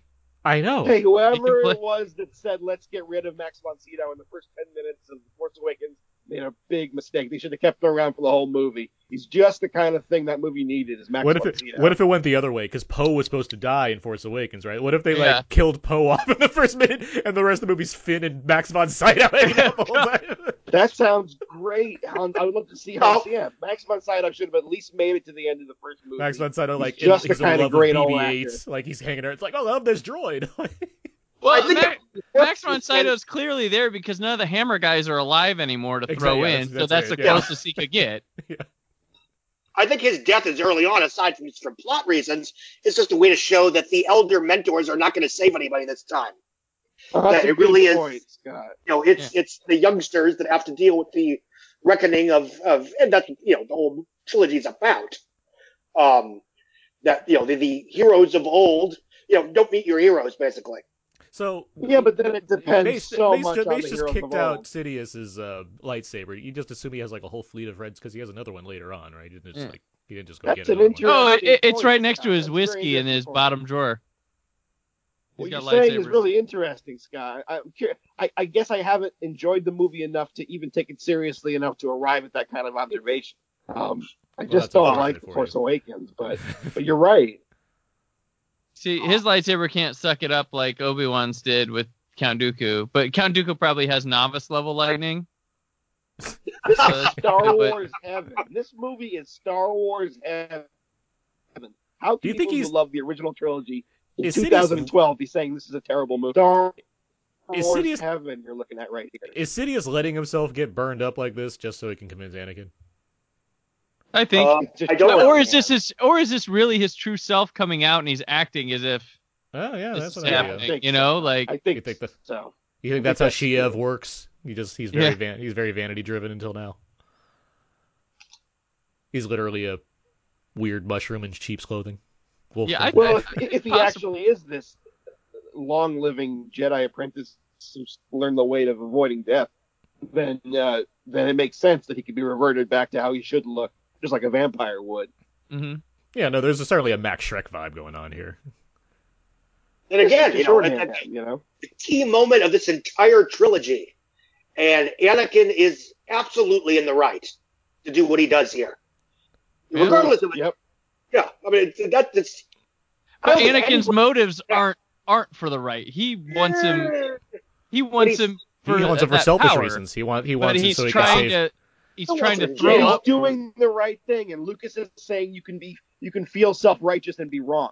You can feel like you're doing the right thing and still be wrong, and that's a big lesson to teach. But you're kids, saying he's really doing it for justice reasons when we know that is not the key motivation. He's using that as a way to he's using it as an excuse to get his own reason. Like what I'm saying is the Emperor using that is part. That's how he's seducing him. He's confusing the fact that as a 17-year-old or however old he's supposed to be, he's not thinking like 25, right? In this, yeah. Well, he's under 9 in the Phantom Menace. He's 19 in Attack of the Clones, and this is 5 years later. So 24. He's still running on idealistic youth fumes, Anakin, at this point. And Palpatine is vexing him by suggesting the complexity of the situation. That's the point being, abuses him. So in that situation, he's screwed no matter what. Because if Palpatine, if Mace, strikes down the leader of the Senate, the Jedi are all going to get tried and hanged probably. Because there's no, what are they going to believe? Oh, these random scary Jedi just said, oh, he told me he's a Sith Lord. Oh, okay, let's go on. That's fine. We believe you. Well, they dig through his desk and find his like secret documents that say secret on them. Well, Yeah, it's that obvious. It's obvious he's popular because he's maintained office longer than he's supposed to, and Yeah, that because doesn't Jar come Jar with keeps him throwing just his hat saying, in the "I'm ring, going to saying do we this." need to give him more power. He's like, yeah, come on, we can. Right. This makes sense, guys. We missed his one line in the movie. Excuse me. Yeah, but he'll be mournfully People walking who- during people- Padme's people- funeral later on. And Jar Jar was supposed to have some tragic death in this movie, but because of what happened, George Lucas was like, "Nope, I'm gonna piss you guys off and keep him alive." Was he supposed to, or is that just like a That's what rumor? Lucas has said. That Okay. well, I don't think he never said like I'm gonna spite you fans, but he says his original intent was that Jar I Jar don't think was going that's to true. have I a. think that he. Well, I think he the scaled idea back was- Jar Jar considerably from the Attack of the Clones. I think he probably expected to use Jar Jar a lot more, and his scaling. He was back gonna of be an the- Attack of- Yeah, he's gonna be the C-3PO syndicate because that's basically the That's what role I'm saying. Jar Jar plays is C-3PO. Yeah. out of uncertainty how to move forward, he conceded to the fans and he moved Jar Jar to the background. Mhm. I remember them saying Neil, we considered killing Jar Jar, but Lucas always says this kind of stuff. I mean, I think that's if there's any, I like Attack of the Clones a lot. I still think the uncertainty he shows in the reaction to the first one is the thing that hurts that movie in places. Is the fact that he's giving fans what they want a little bit more, and that's not what he should be doing. He should be giving them what they need, and mostly I think he does. But yeah, Well, it's I mean, interesting. as much as I don't really have a problem with Jar Jar at all, I don't. Me I neither. do. He's fine. I do think. Well, what did he really add to Attack of the Clones if they had more of him in it? Like, I don't know what he's really doing there. There'd just be less Who knows what the C-3PO and original- R2-D2. And there's not even that much of them to begin Yeah, with, who knows so it's what the like, Right. original- and the And it stuff that there is a worked out well, C-3PO, but- it's not like great. Like, I mean, it's not, a pawn of the Senate. It worked well that he's a pawn, in this whole thing. yeah, Just but like I mean, Anakin, the amount he's the not amount a that he's complex used is still fitting. Like, I don't see a use for him to like be hanging around and every like if he's all like on He would have Naboo. been. He would have been because he would have been around. He obviously. Yeah, was he'd just meant be to like in the a background more of Naboo, like tripping on grass or something, while Anakin and Padme are hanging out in the sand. Like, I mean, it's just like whatever. Exactly. That's exactly what it would have been doing. He'd basically be You're like right. that Scrat thing in Ice Age, just like having bonus scenes. Or he'd be Olaf, like he'd just be doing Except that. those Scrat things were often the best things about those movies. Imagine if the world was different, where people were like Jar Jar rules, and then they did have separate things for Jar Jar. Like, I have the Rolling Stone still somewhere that says Jar Jar Superstar. He's the front cover. Before they realized how much people hated him, but after the movie had come out, Jar Jar Superstar. I like Jar Jar. I'm fine with him. He works in propelling that story forward. I don't find him irritating. I've never had an issue with Jar Jar. As an effect, he was amazing at the time. Yeah, I Which mean, has gone unsung, I'll say I this. think, as far as that goes. But he's for kids. He's obviously for kids. I get it. I get it. The people that don't like him, I'm not as bothered by him, but I can't sit and go, oh no, they're morons, but I get it. But and it was it's No, they're it's morons. well no it's a hard left turn from if you're going into that movie being an adult, having grown up with them and having C-3PO and R2-D2 not knowing anything about it, it's a bit more on the nose with his type of role. I mean, and they're trying to have him clumsier. He's a bit clumsier, but it also underlines the point that the original audience who are now older, wanted it to be curtailed to their expectations. Right. He didn't want any kiddie stuff in it. True. So any kiddie stuff was going to get criticized. I mean, the in fact that that he first also movie- overdid it. he's a bit too obsessed with making sure if Jar Jar's in the frame, he's doing something stupid. Like he can't just have Jar Jar walk normal. That's part of the problem He with had Jar. some very aggressive entrance. Yeah. And I'm a after guy. that, he's a supporting character. That's fine. I'm a guy that over 30 gave a good review to Monster Trucks because I was ready for Creech, so I just don't really have a problem with these kind of things apparently. Good. I'm glad to hear it. Anyway, Tamora Morrison's here giving the lightsaber. Hey, review. writing weird things. It's Star Wars tradition, right? This is and it always looks like McClunky. Sorry. This I like that we get just enough of Commander Cody and like understanding like the Tamora Morrison being friendly with Obi-Wan, just so Generals Darth Sidious can be all executed over 66, and he immediately shoots at him. Like that's it really shows like the tragedy of what these clones are and like what their ultimate purpose has been. And I love the music. Oh, the music here is great. Especially because you, as we're seeing this, we get to go to all these funky planets like Felucia, and I'm like, where is this place? Like, Yeah. what's going on in this galaxy? Or this stuff right here with what's his name? What's this guy's name? Yadimundi. Kiadimundi. He sounds like a Mortal Kombat character, and he's fighting like one too. He should He's be about to get finished. Yeah, and it's really like it's just so sad watching all these things happen. Oh yeah. Well, poor Plo Koon, he's stuck in a ship, and you know, like, And Plo Koon's awesome in Clone Wars, the yeah. animated series. He's got some moments too. He's a really cool character design as well. Yeah, this planet. Plo Koon's a guy where if it was live action, like if he was not an alien, I'd be like, that's Morgan Freeman. Like that's always the kind of presence I got from Plo Koon.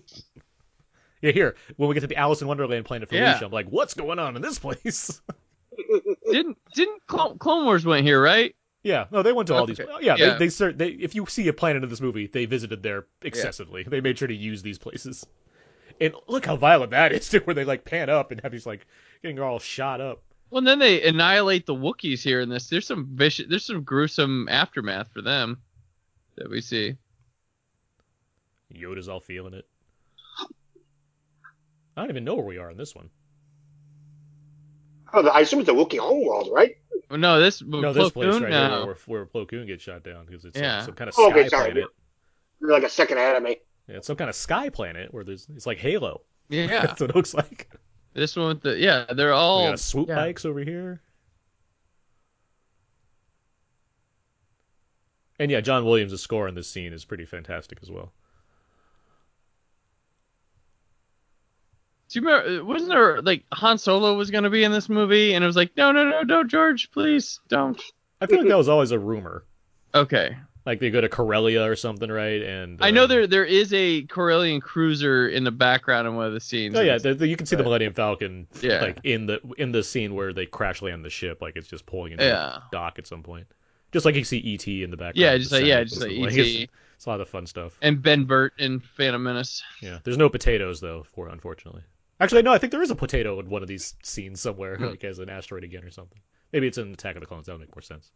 Anyway, Yoda just decapitated his two people because Yoda's badass like that. And it's kind of interesting, like this movie, like if you watch these in order and you do Solo next, you know, you have a hint of Chewbacca here and where's he go, and then he's like your connection. On a mud planet. He's your connection to the next movie, if you watch it in that order. I guess that order makes sense since Rogue One goes right into A New Hope. So yeah, you'd watch Solo after this. Well, it's chronological too. Yeah, I just don't think about it. Anyway, I think it's gonna murder some children now. Yep.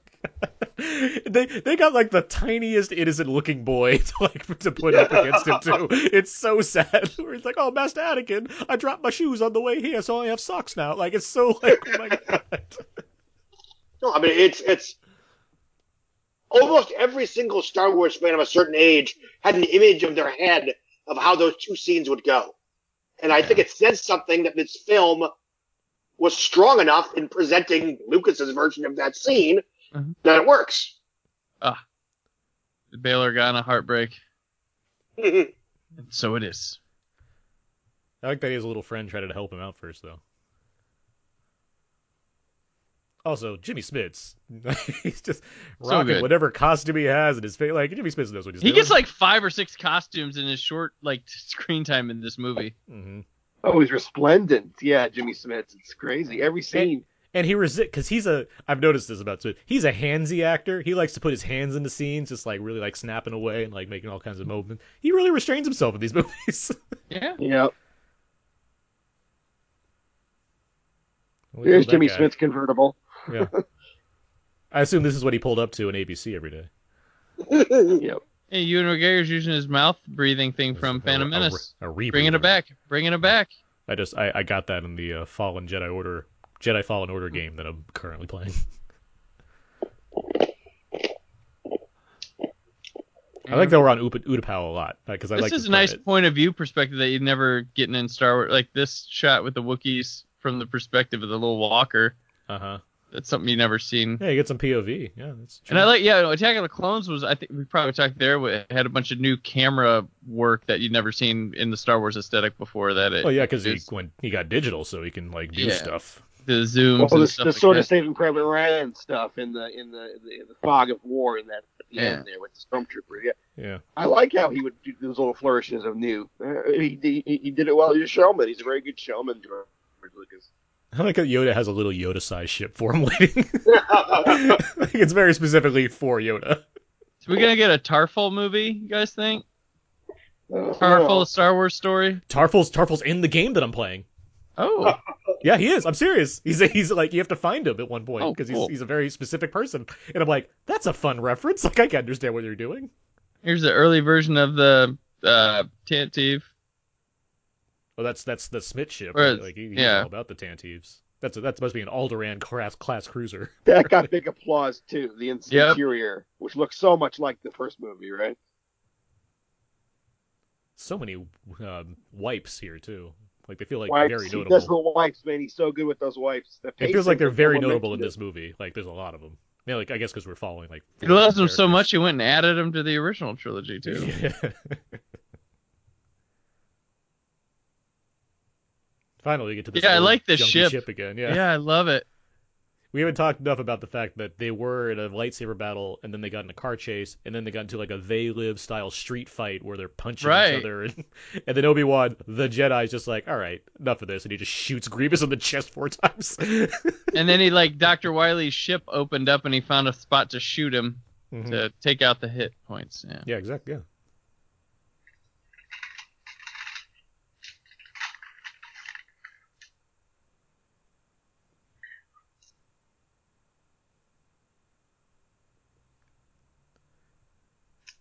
Anyway, Ewan McGregor's talking to a hologram, so you know. Yep, there we go. And Anakin, yeah. And I love that he half convinces Padme what, is happening. Yeah, he's carefully hiding the blood of the younglings Yeah. while he convinces her that things are going to be okay. Like, she doesn't believe him, but she's got, no choice or just you know what, whatever. This is my guy. I'm going to believe. Like, when she talks to Obi-Wan, it's kind of feels real. Like, I don't Yeah. know. This is why it's lesser of a thing for Like, she's you know been in she this, knows better. she's been in this room the entire movie. Like, that's why it stands out that there's less for her to do. Yeah. But ultimately, what comes down with George Lucas is this is Anakin's story. So, And she's hugely pregnant. Yeah, but we spent time with Jimmy Smits. I mean, we spent time with a lot of characters, and she's just pacing around this apartment the whole time. It's true.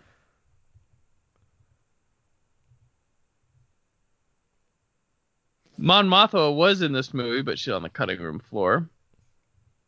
But she got brought back for Rogue One. The With actress. the Crow's Bay Ling, right? Yeah, she was in there. She was one of the rebellion. Person that's helping start the thing. I just wanted to plug our Crow commentary that we already have that's currently available on iTunes. Ling Bai Ling. She's in it. And was in this movie. Does Disney Plus have the deleted scenes? I haven't checked, but I assume It's funny Oh, no. when Disney Plus first came out, and all these people were talking about this deleted material that's been readily available on home video like it's new. I laughed. Well, that's the internet. Yep. It is a nice advent, though, that for a streaming service there is an extra section for all the Right. movies where you can look at all these features. Oh, Well, it's because it- Disney does that they still put out physical media. And Yeah, they but it's a still- huge benefit that you can't do that on Netflix. Nope. You can't access the. I don't know if you Netflix doesn't want you to enjoy movies. They Can just you access the commentaries on Disney Plus? That'd be a cool thing. Yes, too. I listened to the Oh, you can? Avengers Endgame Yeah. commentary. Yes, Oh, that's very cool. Then. I listened to it on several car trips. Because I knew they had the Because I special love features. I listened to them all because I own it and I do that. Then I think the Russos and McFeely and whatever Marcus they talk very well about their movies. But yeah, no, that's neat that we should stop plugging Disney Plus. This is where you're reminded that Jimmy Smith is It's a such a giant. By the value. way, Jimmy Smith is 7 feet tall. They put lifts in Obi-Wan's boots to help him out here. He's scraping his head on the ceiling. It's disgusting. How does Yoda look, guys? What do we think of Yoda in this movie? It's Fine. terrific. He looks like Yoda. Yes, they really nailed it. I like this that they weren't. They kept to his puppet like motions and things like they didn't go overboard trying to breathe life into him that wasn't there before. It's still baffling that Phantom Menace he looks terrible. Puppet? The puppet. Not it's anymore. Not anymore. Not anymore. Yeah, not anymore. They changed upgraded it, but like when the initial thing came, he's like, "What happened to Yoda?"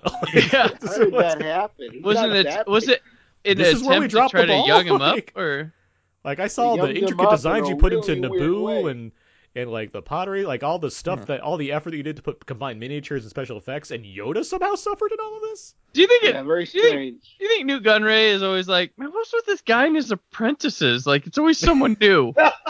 Yeah, right. No, because I don't think about Newt Gunray ever because he sucks. Minor detail.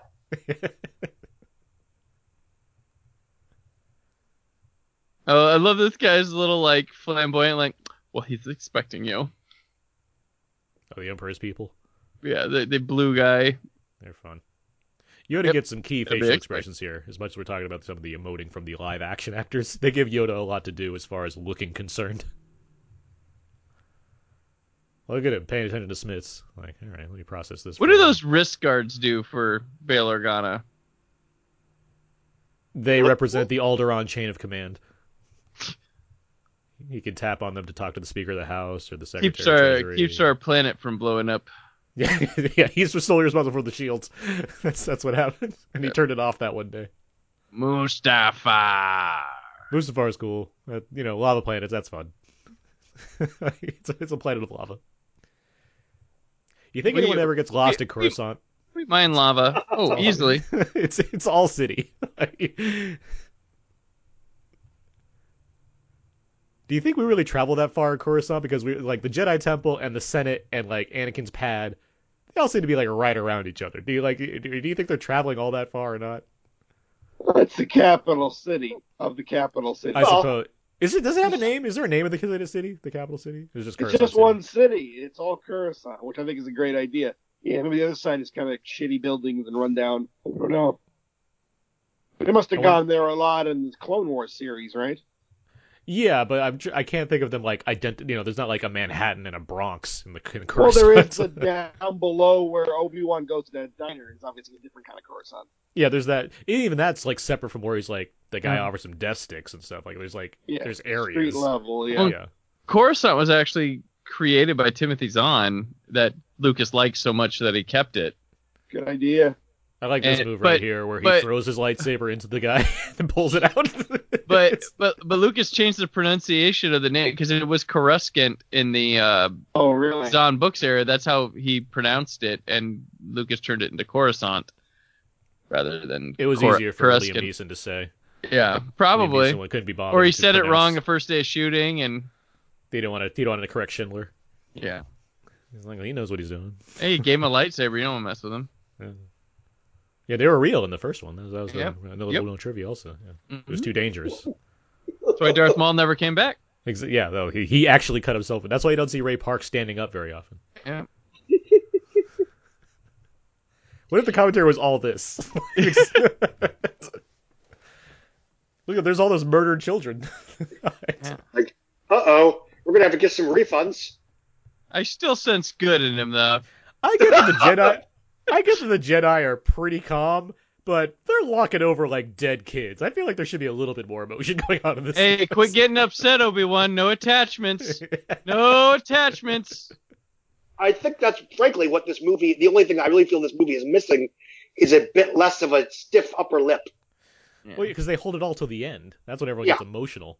When he's like, "You are the chosen one," like all of that stuff. Like it just feels like it's all hammered in at the end, and they don't like give you much time to really hit those beats as hard as you could. Padme does. She's crying a bunch in this movie.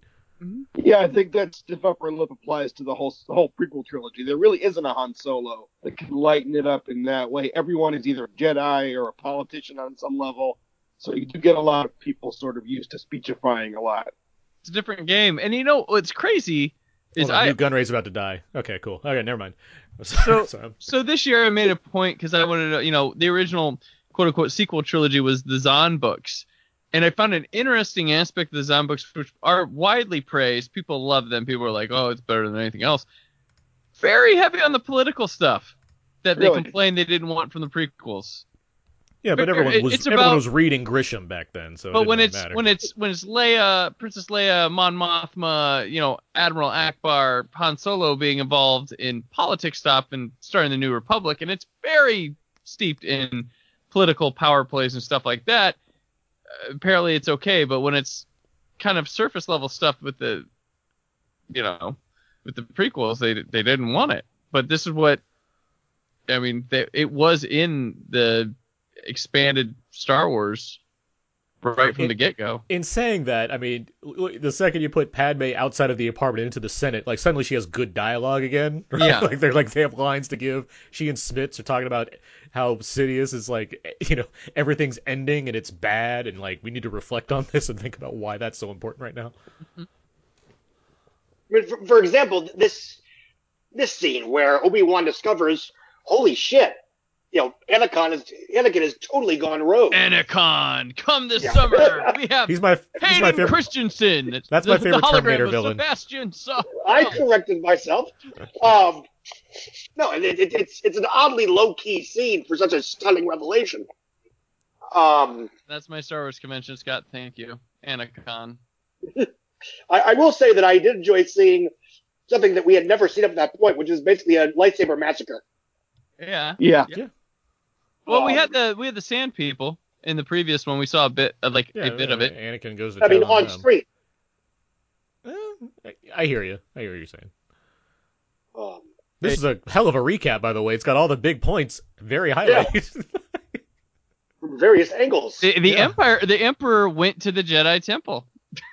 Although I can Stop, admire I can admire the various angles thing, because I can't stand seeing video footage that's just the movie you just I watched hate recapping that, scenes. like in the Star Trek movie, yeah. Or it just shows you the Baseballs, exact scene you the saw from film- a director's angle. The From film of the different movie. angles, yeah, Baseballs. exactly. They do that in Star Trek 3 when they show the end of Star Trek 2 again. Yep. It's the actual end of the movie. Yeah, they probably That's the a same. real It's the lazy same way to cuts, go the about same it. angles. The score should play on it. That'd be the best. Yep. Well, you can see the wheels in Yoda's head turning, thinking, I should clone myself and make a baby one day. It's like on a nightstand when they have the promotional photos or just a scene from the movie cropped to look like a photo. Oh, they did Or that peop- in Indiana Jones and the Crystal Skulls. There was a scene where it was obviously a promo shot of Sean Connery in a frame on his desk. Oh, yeah, I'm like that Yeah. why smile he didn't you has. get a better picture than that? It's a still from Last Crusade. Or back in the day, you could have had someone's painting of it. I don't get hung up on this kind of thing as much as I get hung up on, I don't know, people using accents when they should just be speaking the language, or why bother with accents to begin with. Yeah. But there is, when you see, photo shots of families, and it's just clearly, the cast members at the age when they were hired to be in the movie that all look that age, and there's never anything younger. Yeah. That kind There of stuff is- obviously was an understanding because there's all that thing with the fake money in older movies where it's we can't show real money. Sorry, we got to show this fake money. You understood that was part of the deal. You just couldn't show real money. Or when You you had to make order a beer. Beer. I'll take a beer. A beer, or when you get served a giant soft drink and you take your first sip, it sounds like it's empty. That happens all the time. Yep. It's the difference between an Elmore Leonard script versus generic Hollywood script, the detail. It comes in and goes, and then sometimes it doesn't matter. Something like this is a heightened universe where it should be like this. It's pulpy, whatever. Yeah, for sure. For this, it works.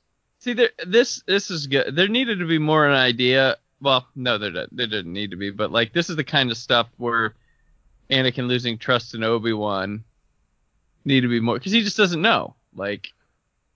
All Also, he knows. I was gonna say, Ewan McGregor seems to elevate the acting around him too, because Yeah. the reactions here, they seem emotional and they seem real. I mean, I think partly because they're better actors. Yeah, but they're also one-on-one together, they get to play off of each Yeah. other. Do you And so remember there's- when the original idea was that the original rumor, which is partially true, I guess, is that this is going to be much more of a Othello replay where it suggested to Anakin that Obi-Wan and Padme are having a thing.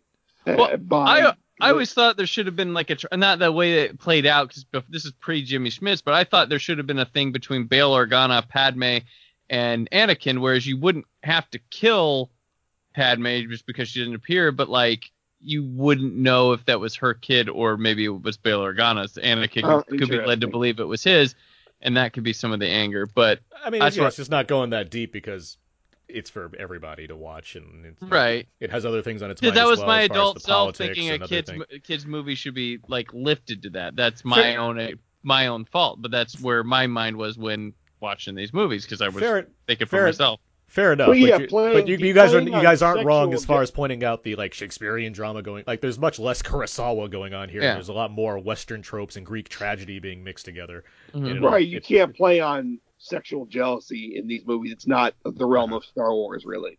You know, it's and a lot more generalized. And do you think a lot of like, I feel like there's a sec too. We're talking about like appreciating things and references and what makes Star Wars and stuff. I feel like there's a big segment of Star Wars fans. Like, I saw Star Wars. I wanted to know more about Star Wars. I hear what movies George Lucas name drops and other people name drop.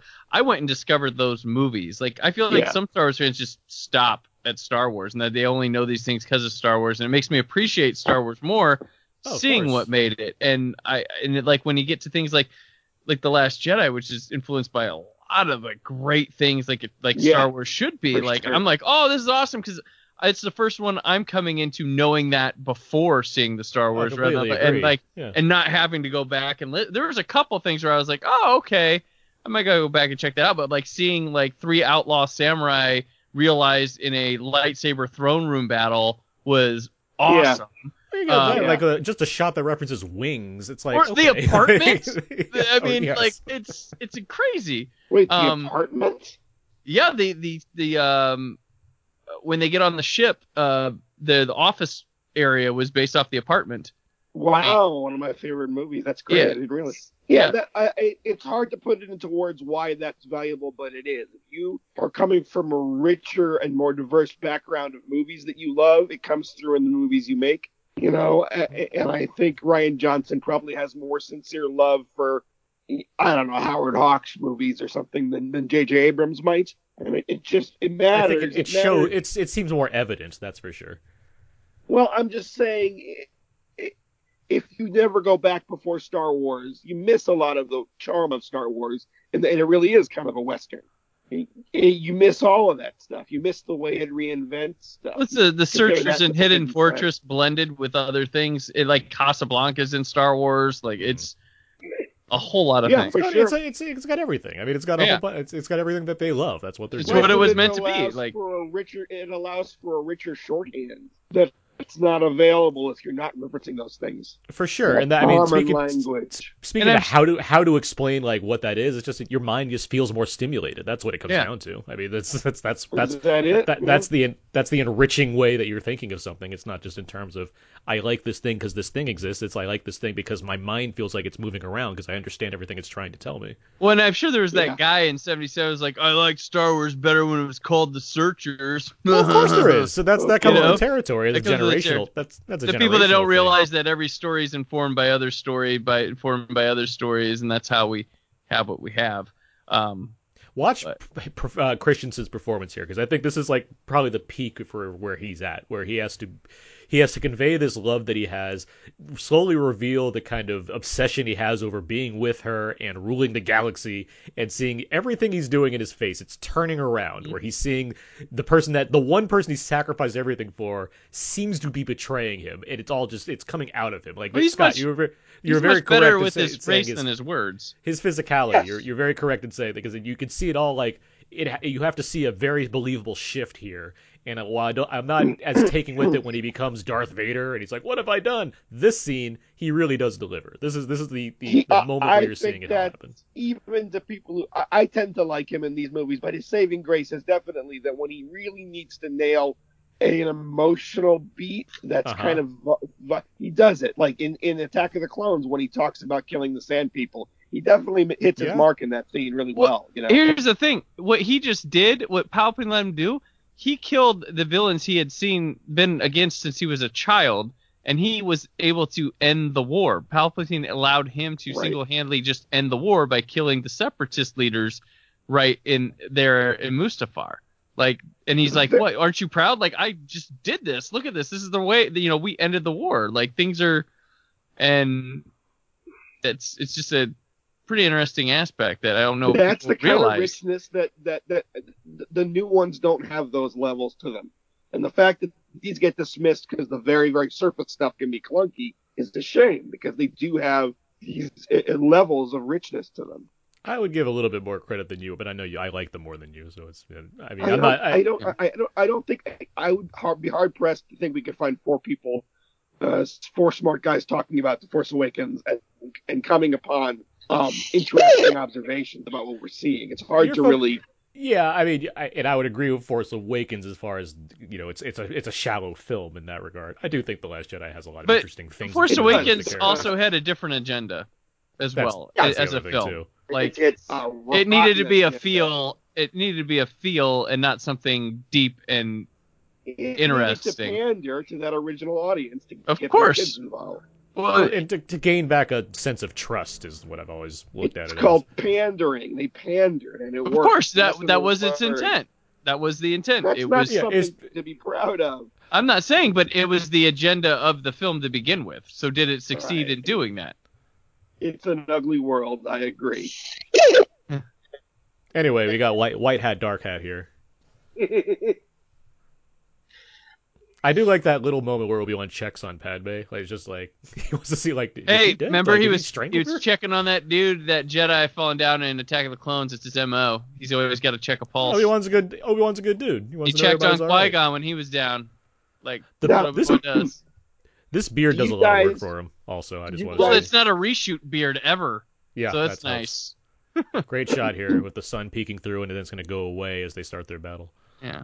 His reshoot guys- beard sucks in Attack of the Clones, and his reshoot hair sucks in Phantom Menace. Yep. What, Do Yancy? you remember when that Camille Paglia book came out, and she said that this last sequence was the greatest work of art in the last 50 years? I bought that book, Glittering Images, and it she's always a controversy seeking, and she's very conservative, very critical of modern culture, but she does in fact list all these works of visual art through the millennia, and the last chapter is about the last 30 minutes of this movie, and she makes her case that it's the greatest work of art in the last 50 years in any medium. I just thought it was a crazy overpraise. I loved this movie, but I like seeing someone go that far in that direction, because they've been so beaten up otherwise. Well, I think you alluded to it earlier, Yancy, but if you were to take and give someone to honestly, like a hater, list their pluses and their minuses from the movie objectively, I would say there's probably a lot more pluses. It's just they get so hung up on those few minuses. Which is strange. unfortunate. That's a relatively new development in the culture. That's a Yeah, paradigm. Yeah. Those minuses I can ruin the pluses, even if the pluses are much more than the minuses. Yeah. I like when Yoda just knocks those two guards into the wall like that. That's just very. But by the way, the Yoda Emperor throne room battle, Steven Spielberg's contribution to Star Yep. Wars. Yeah. Yep, It's his. he It's has his storyboarded Scarface. it, right? It's his Scarface stare scene. Mm-hmm. I thought he helped with right? I thought he helped with the first reel. Is that No, how that works? he directed the throne room. This throne room battle. He Fair enough. He directed it. storyboarded it. Yeah. I think is what he did. He certainly had some like mentor. He added some help on some ideas. Probably because he's done. Things. Of course, in those Jedi guys that are work buddies. pretty well. They Those were guys buddies, are yeah, Right, exactly. He's still bitter because he didn't get that Return of the Jedi job, but he decided to help an old friend. Well, he wanted Spielberg like. Spielberg Did had Lu- some time. He was only directing 2 movies at the time. Yeah, this is a busy Right. year for Spielberg. Yeah, that's true. Yeah, this is Munich, right? Munich, Munich and War and of the War of Worlds. the Worlds. Yeah. Yeah, jeez. I got 10 minutes. What can you? Yeah, I'll direct a scene for you. To me that's always been even more impressive than Jurassic Park and Schindler's List, Yeah. which is also but like just especially the time, like it's just it's like what he's doing. Like He's older and talked- he doesn't have to. That's the thing. Like, it's crazy. we talked about this before, but like I remember War of the Worlds came together like real quick. Like him and Tom Cruise were like, "Oh, it's a go," and we're like, "Okay, let's go." And like next week they're filming, and it was all in the news. Like they got the money, they're doing it. Like it was just like go go go. And then the movie came out like months later. It was like, oh my god, these guys. And then it was okay. But then the Munich was amazing. War of the Worlds is a fun little movie. I did not get all the aged hate very it well. got. I do not care for Tim Robinson afterwards in that movie. I'm sorry, it just does nothing for me. This is an interesting action sequence. I mean, it's very good. It's very big, but it's also you're dealing with two characters, one of whom is an old guy, the other one is a little muppet who, it's challenging to make them convincing action figures. Well, and the emperor is the emperor's got a different colored cloak, so that's how easy you can make his. But he's like got this- this I like little this bit where they mustache twirl thing going on, which is kind of Uh-huh. fun. I like this bit where they force push each other and it's Yeah. going too Oh, hard yeah. and they can't. Neither of them can get it. Like that's fun. And Anakin jump kicking Obi-Wan. It's kind of cool. The fisticuffs Like- are a lot better in this movie than the last one. Yeah, for sure. This stuff is like just the watching him going. I love how the Senate becomes a central action set piece. too. Well, they're Like, we've seen tearing down. some- Yeah, it's this big place that was. I mean, it's essentially It's very set up symbolic. in Phantom Menace. Like It's you want to see very, this. So by the time It's- we get to this third movie, they're like literally fighting in it and destroying it. So Yeah, it's like that's the how Emperor- our democracy's falling right now. They're like imagine fucking Pelosi and Trump having a fist fight in the White House. I like this too, where they're just like, show me your moves, and they're spinning their lightsabers at each other. Here we go, this force thing. So I guess in this, Pete Buttigieg or whatever his name is Anakin. Yeah, sure. Do you guys like this fight, this lightsaber battle? Yeah. Yeah. I like Maybe it better it's- before it get the lava stuff just where they're on little things and It looks it's a very- little It gets a bit effects. video game. yeah, it looks It very looks that's yeah. but this goes big and gets bigger and big, so I do not fault it for that ambition. Well, we talked about all 6 of these movies. At least Brandon and I have, and you guys have been in various ones of these. Where do you place this lightsaber battle versus the other epic lightsaber battles in this series? Honestly, no, go ahead. Do you count the Last Jedi throne room as a lightsaber Let's battle? count the connecting? Lucas films. The Luke is okay. Emotionally, the Luke Vader fights are just there's something to them that any athleticism might not be able to overtake. But man, that Phantom Menace lightsaber battle, Yeah, Phantom Menace. I agree. amazing. Yeah, it's hard to look like those close-ups when it goes just like when John Williams just like rises up and you get the shot of Liam's face and Two bad guys Darball's versus one face good and guy. yeah. Well, and it's really just opening up, being like, hey, you remember those when the old man fights where it's just like clank, clank, clank, clank. This is what it was really like back in the day, and showing the height of Jedi power. Yeah, it really delivers on what the Jedi could do. I will It really say that shows I you what you thought about all those years. The And best two, argument two good guys versus a bad guy, which is supposed to be not the way it goes in movies. But the it works. best argument I have for watching these movies in chronological order is because I like the weight that it gives that fight between Obi-Wan and Darth Vader in A New Hope because of watching these movies Right, and seeing that history play out. Yancey, the reason, so I was talking about mirroring things. It's 2 Jedis versus 1 Sith in that, because in Return of the Jedi you have 2 Sith and 1 Jedi in the final battle. Yeah, So it's mirroring that Interesting, it's true. Yeah, as Freddie Prinze Yeah, Jr. it's explained to true. me, it's all about symmetry. symmetry. Yeah, that's part of Lucas's idea. Like he's not being obvious with these things. He doesn't tell people, but they're there. Like he made a comment saying that he sees the Star Wars films as a song and with verses and choruses and stuff like that, and like you come back around to things, you do things, and they're not always the same, but things match up. There's a huge study that some well-mannered person did. It was like, I think it was called like Star Wars ring theory or something like that. Right. And if you read that, yeah. it is fantastic. And there's stuff you wouldn't even imagine that's there. That was it intentional? Was it subliminal? Did he realize he was doing it?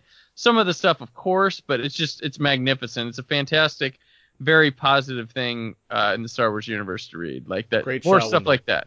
Great shot when the lava erupts as they collide right there. That's a great shot. I don't know how Yoda loses. I'm very confused by why Yoda loses. It never this makes battle. sense. I think Yoda just gives up. I don't think he loses. I lost my jacket. I'm going to go into exile. Well, it's like he doesn't even try to get his lightsaber back. The movie's forced to tie up loose ends at this point. I know it's awkwardly handled. He was winning. It doesn't seem like the fight was over. It just seems like Jordan. It seems like John Williams ran out of music for that scene. It's like, all right, I guess we're done. As far as they can't lightsaber keep battles, intercutting. I actually really liked the Dooku Anakin fight that opens this movie.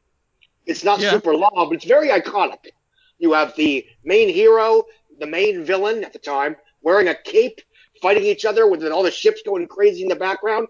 It's a very iconic Star Wars sequence, and I've always, a lot of there's long takes, and it's I like it a lot.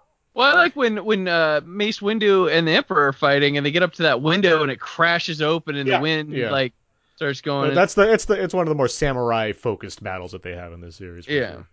The Return of the Jedi final lightsaber battle is what does it for me, just because John Williams' score is so amazing in that. But in terms of like anticipation levels, like even as one that was a child and saw these on VHS before anything, not in theaters or whatnot, the build up from going from Star Wars and realizing I'm gonna see Luke versus Vader in the next movie, that excited me, and that delivered for like it's like this is like the greatest thing I would have ever seen at that point in my life. It's like, oh my god, the main hero that I've been following in this first movie, now he has the lightsaber and he's fighting the big bad guy. It's crazy. Like and that fight is pretty fantastic also.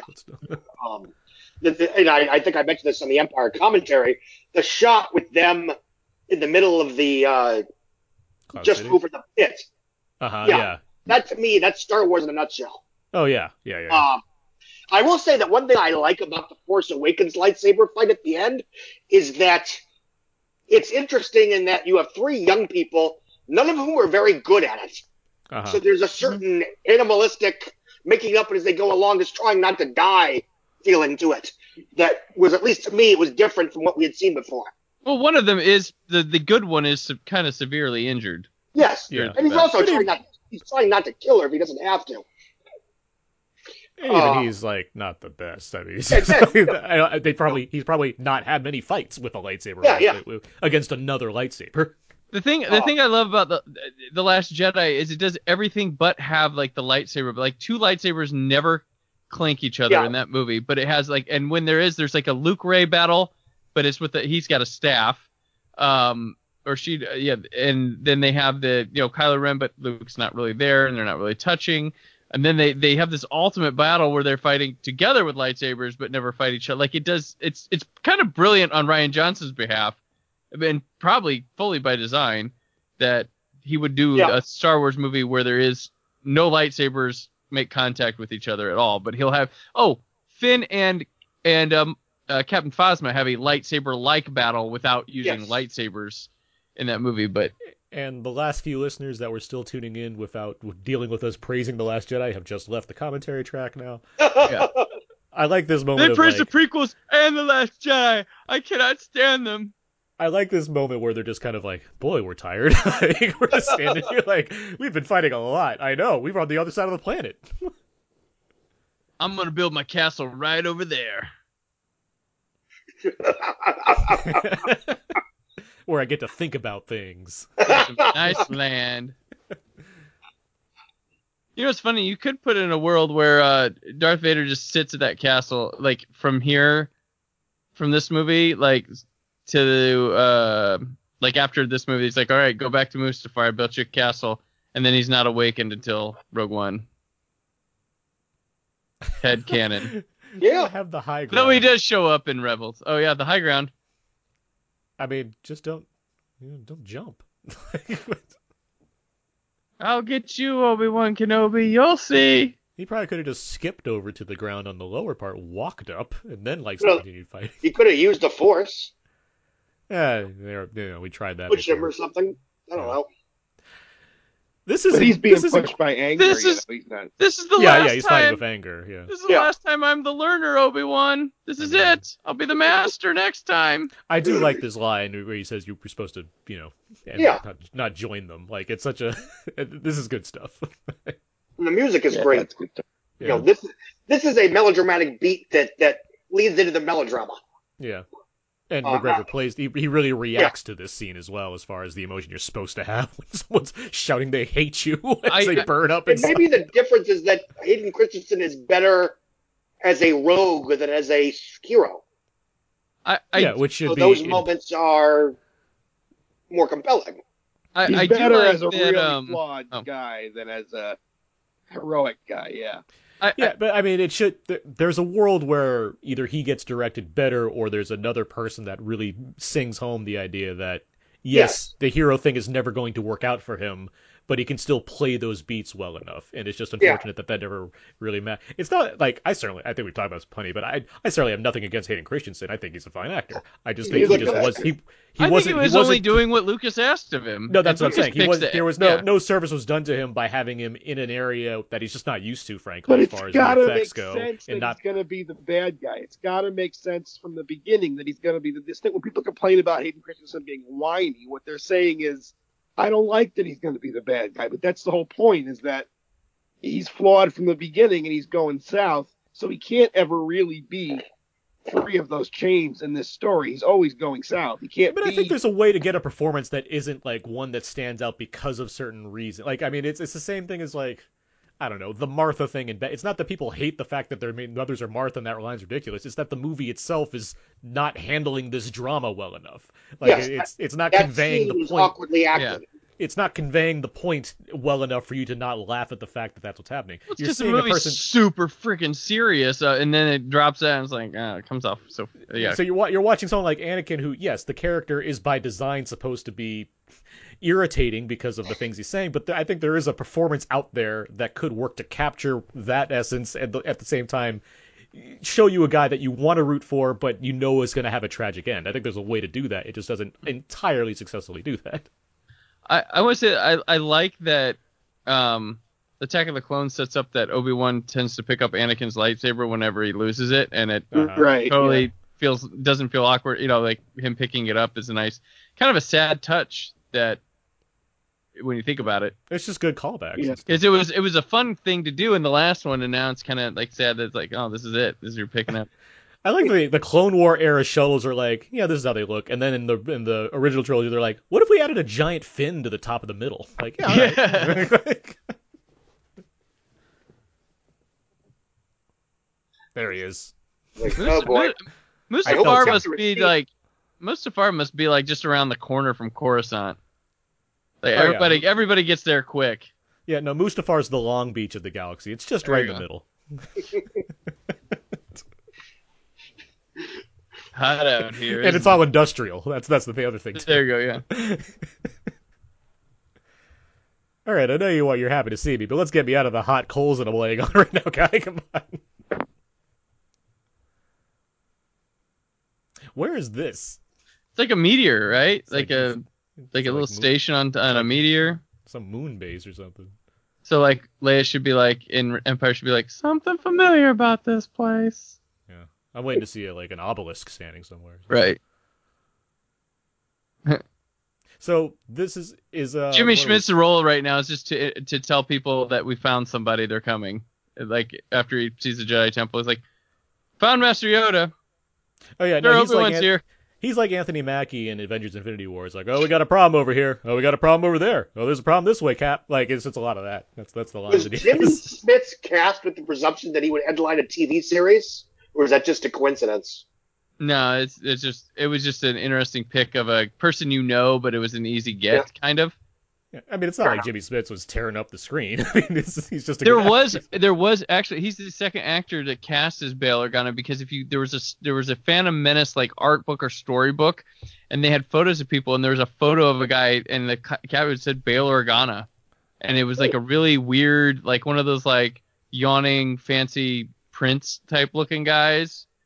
And but you can find it. Like it was for Phantom Menace. There was a totally other guy cast as him, and then it was Schmitz for Attack of the Clones. If you ever needed an argument as to why this movie is fantasy and not sci-fi, it's because Padme dies of a broken heart. Yes. Oh gosh, yeah. I like this movie a lot, but I cannot defend this. Nope. Yeah. The only way to justify it is that it's a fantasy movie, and that's what happens in fantasies. Yeah. This is Princess Bride territory right here. Like, why couldn't she have gotten a head injury when Anakin? Joker. Yeah. For one thing, that's really sad, and I don't want to think about that. But also, I mean, it's a fantasy. Like, it's not sci-fi. It's not real. And she doesn't want to be a mother and raise her damn children. Jeez. People have magic powers. I mean, whatever. Yancy, any thoughts on this? Little Annie lost the pod race of life. Oh, yeah, it doesn't bother me. It doesn't bother me. Like you say, it's a fantasy. It's and it did go south pretty badly. If someone's ever gonna die of a broken heart, it would be her. These nurse robots are terrifying, by the way. I'd hate to be a child seeing this for the first time. Luke is a fat baby. That kid's like 18 now, or it's like I think Mark Hamill posted a picture. He was freaking out about it. He goes to all the conventions. He puts up a picture of himself in the movie. He takes pictures with in the cloth. Yeah, he puts corn syrup on his face before he goes to conventions. Poses with the cardboard stand-up of Joel Edgerton. It's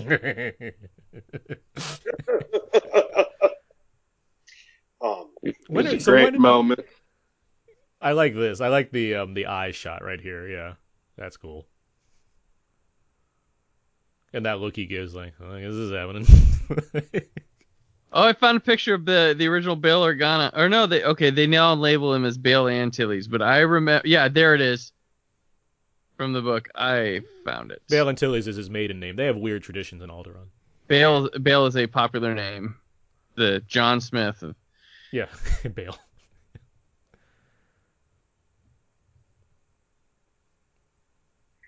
She had names all picked out and ready to go.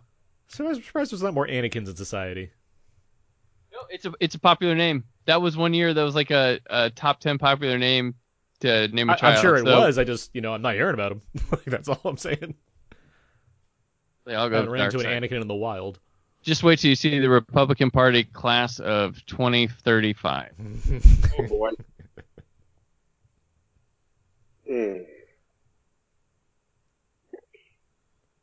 Nice work, Yoda. So at some point they're like, we got to split these guys up, or these babies up, right? One will be rich and one will be poor. Yeah.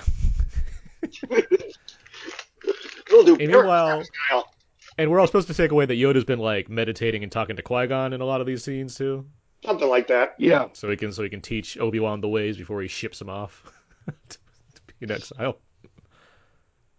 And remember, I think Lucas states in the commentary, I think, like the one scene he would have liked to keep as far as the deleted scenes goes, the one where Yoda lands on Dagobah. Yeah. That's the one where he's like, I could have left that in. Well, it's only like 30 seconds. Yeah, because it's not long. And I'm like, why did you take this out? Like, that seems like a pretty simple wrap up to the main characters in this movie. Yeah. Well, he tried to get Liam Neeson, but he wasn't available, right? Because Liam Neeson came back and did Clone Wars. Yeah, no, he was going to be in this. And I remember that. What was he doing instead? What's Yeah, Batman. Yeah, I guess so, right? He's in the mountain. He was in Iceland somewhere filming Batman. He couldn't come in. That's what I always wonder about these things. That like, how busy do you have to be to just say, no, I can't come in for a day? I mean, if you're in Iceland filming in the mountains or whatever, you can't like fly to New Zealand to be in some studio for a day. Like I get that. Tax write-off. Sure, but also Liam Neeson's like, just 89 years old. Like he's just doing all this stuff. Sorry, I interrupted you. You were talking about the Vader scene. Hayden Christensen is in that costume. Like he wanted to be in the costume and he wanted to walk like that, and it makes sense to me. And then you got James Earl Jones coming in doing his thing. Here's our tie up loose end scene between Bail Organa, Yoda, and Obi-Wan. For all the doom and gloom that pervades the second half of this film, you do see the lightness here. You do see like the hope is coming back in now that things are kind of wrapping up as the story closes, which I like. Yeah. All the scenes on Bail's ship are just very purposely set in the light. This is how we get our revenge, Obi-Wan. We're gonna have his son grow up and kill him. We're gonna play the waiting game. What we're gonna do.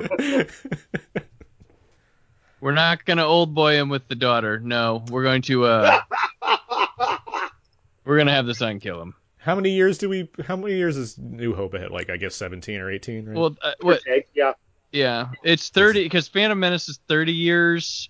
Then there's 10. Then Attack of the Clones 10 years later, and then 15. So 15. Here's a fun question. There's 30 years between Force Awakens and Return of the Jedi.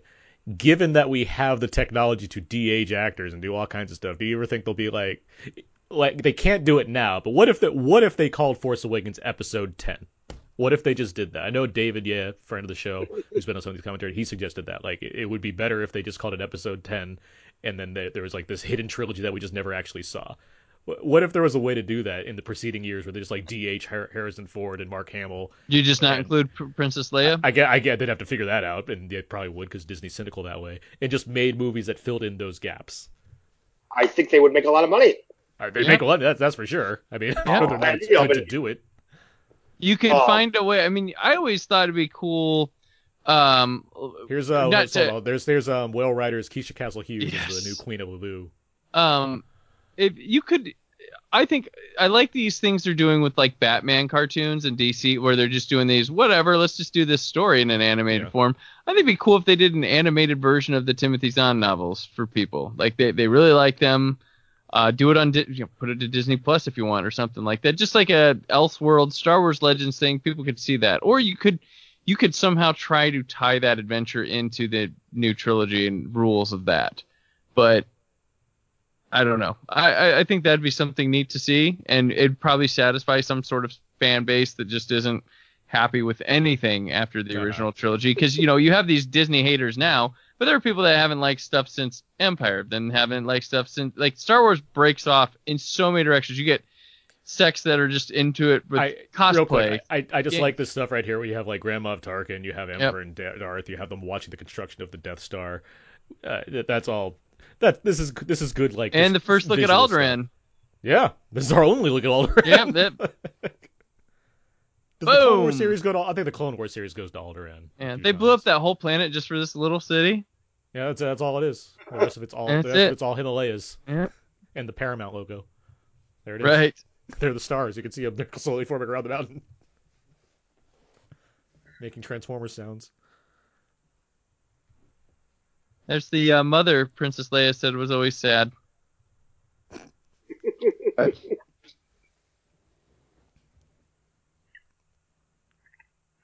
We can't hear the music, which is really good right now.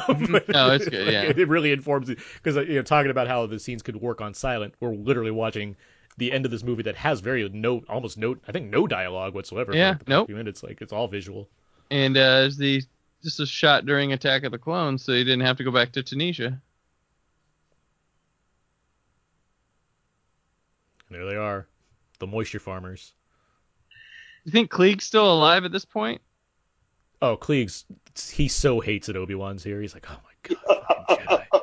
I can't believe... You never trust them, Owen. I can't keep doing this. Oh my god. I'm gonna yell at Nope. Watto later. Should we change his name so he doesn't... Nope. Keep it the same. Remember, I'm Ben Luke now. Lars. He's Luke Lars. I'm Ben now, by the way. Yes. Call me Ben. If people ask around town, I'm not going to change my robes or anything, but... You can call him Al. You can call me Ben. Ben. We're gonna die horribly in 17 years. Yeah. How fresh and young we look right now, though. Rick McCallum, George Lucas is yes man. As much as I don't necessarily need an Obi-Wan TV show, but fine. I do like that Joel Edgerton's like, yeah, why not? I like that part. I'm into that. Wait, he is going to be in it? I can't imagine him not being in it. He's probably like, if you call me. If you're making an Obi-Wan show on Tatooine, Here's the thing. They're gonna give Ewan you McGregor. Owen. They're gonna bring Darth Maul into it somehow. oh, of course. No, you don't set up that nonsense cinematic universe with Solo and with stupid legs Darth Maul and be like, oh, I guess that thread didn't pay off. No, of course they're gonna do whatever they stupidly planned to do in their Obi-Wan movie that got canceled. Like that's has to happen. Can you tell I don't care about Darth Maul past Phantom Menace, by the way? Me neither. It is not interesting to me at all. I never cared about this. I don't care about it in the Clone Wars. I don't care about him at all. Leave him in the bottom of the pit. This is correct. I mean, Stupid legs.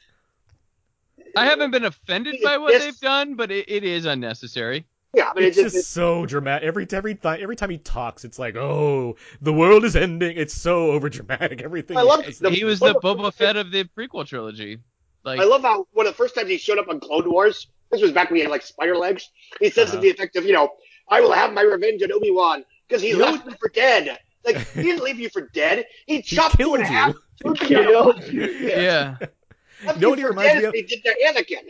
He reminds me of Gary Oldman as Spider-Smith in the Lost in Space movie that we also yeah. for. That's his performance. I will say this though, to credit where credit's due, I do think the final episode between Obi-Wan and him in the Clone Wars series is pretty great. I think where he actually does die finally. It's some hardcore samurai stuff, man. It is right out of the samurai trilogy movies. There's like a beach fight in one of those that like perfectly mimics a desert. Movies are great. Yeah. Oh yeah, no. That's what I mean. That's what, like, dear Star Wars fans, go watch samurai movies. If you like Star Wars so much, you'll appreciate your movies even more, and even the ones you don't. Yeah, Jet So, Yeah, the Lucas. See, Samurai I trilogy said, for and Katie sure. Lucas. I said Lucas's kids were in this movie. but I was right. I thought you were talking. No, we're talking about the opera scene. I was like, Yeah, that's the opera George, scene. I know George Lucas Lucas is like is. wearing a big stupid costume or something somewhere. Yeah. He's like, I'm gonna be in one of my movies now. I'm gonna, you know, I'm gonna ditch the sweater for a bit and be with Ian in a scene and Hayden. Yeah, we'll do that. Yeah. Caleb McFarlane. And by all means, this should have been the end, but it wasn't. It's never going to be the end. Certainly George should've. wasn't even. It wasn't even the end for George because he was intending to write the outlines for the next trilogy. Like he No, was that's never. true. He was You never. said should have. Scott, stop Those acting like you would've don't been love The better, Last I Jedi. guarantee you. Oh, I do very much. Smart. What? And honestly, even if Rise of Skywalker isn't that great, fine, whatever. I they like have- more Star Wars. I'm not going to complain about more Yeah. Star Wars. I'm Like, not gonna. Yeah, I mean, Uh, we're talking about this. I'd love to see Lucas' original ideas. I bet they were interesting.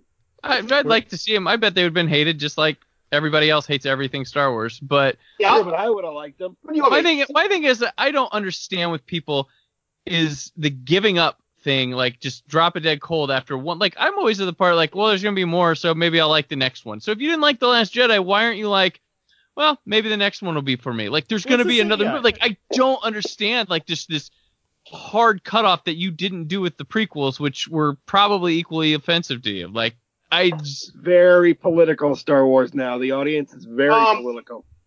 it's I think a so lot of that is a very loud minority. well, And yeah, they're very performative, yeah. and I think they may sneak in with a stupid disguise, but they'll go see it. Right.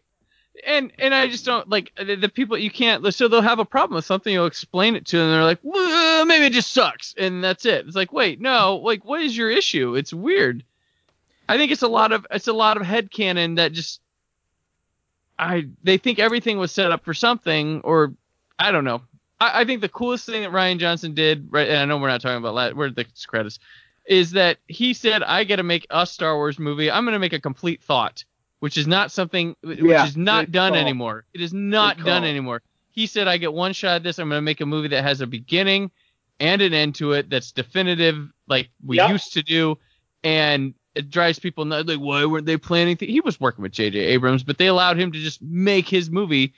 And I think it's better than that. I love that I have no idea where this next movie's going. Yeah, That's a fun place to be. it's such a fine ending that even if I hate Rise of Skywalker, I don't care. Last Jedi will be the end for me. I got Last Jedi. cool. I got that movie I've been waiting for. So if Rise of Skywalker is merely good, I'm happy. That was just, it's cool. We got a minute left for this movie before it ends. Let's get it back to the movie a little bit. Ended on a bit of a lighter note. How many times did you guys see this movie when it came out? 3 or 4. In theaters twice. This was the summer I moved to Los Angeles was when this came out. I saw it all before that. When I moved there, this was the only one, the first Star Wars movie not to open at the Chinese. This was at the ArcLight. There was a big deal about that. Huh. And there are people protesting, trying to get it to open in the Chinese, like that was going to work. But I remember my first day when I moved there, it was still, I moved at the end of June. It was still playing in the Cinerama Dome. Or no, it wasn't playing in the Cinerama Dome. Because I went and saw Land of the Dead. That was in this. Or no, it wasn't. Yeah, how many times have you seen this movie? Whatever. In the theater, you mean? Yeah. I think 2 or 3 times. I made a conscious effort to not see it too many times because I figured it was going to be the last one, and I didn't want to use up all my viewings too quickly. If that makes any sense, right? You know what I mean? Like, I still have only seen it 4 or 5 times, which I like. I'm not completely 100% familiar with it. I saw it on opening night at midnight, and I saw it once in IMAX down at Universal City Walk a couple weeks later. I think I did that exact thing, too. I saw it opening night at ArcLight and then saw it again somewhere. Yeah, I saw it late at a midnight show in college. Came down and saw it. I'm pretty sure I've seen it 4 times in theaters. I can remember 3 of those times specifically, and I'm pretty sure there was a 4th one too. It was that summer where I was like, I can just keep seeing this. Like, this is fun. Those were the days, man. Like I saw this a bunch, and I saw Batman Begins like 4 or 5 times. Like I saw that 3 times. Like it's crazy. Like now, it's like you're sacrificing seeing something. There's too much new stuff. Like there was a lot of new stuff even back then, but now there's not time because there's so much other things to see. I say all this, and like I love Star Wars, but I saw Peter Jackson's King Kong in December. I saw that like 5 or 6 times. Like I kept seeing that movie. I saw it one time. I saw it with Scott at the Woodland Hills Theater. No, we saw it at the Westwood. Westwood, that was it. Westwood, yep. I couldn't get enough of it. I was like, I'm gonna see this every time I can. 3 hours. And I'm like, I'm all in on this thing. Re-release it in 3D now. I will go see it right away. I'm just so psyched for that movie. Anyway, we've talked all about Revenge of the Sith. I'm now supposed to watch Rogue One, a Star Wars story. Yeah, we jump right to that. Apparently, we have to watch Rogue One next. And after every Mandalorian, you have to watch Empire Strikes Back. Yeah, it recommends that to you. Yeah, it does. It recommends it to you every time. It's funny. Anyway, yeah, we've thoroughly covered everything involving this movie. I hope you guys enjoyed it. Where can people find everyone's work online, Brandon? If you like Abbott and Costello, good news. Go to whysoblue.com. That's all that's on the front page.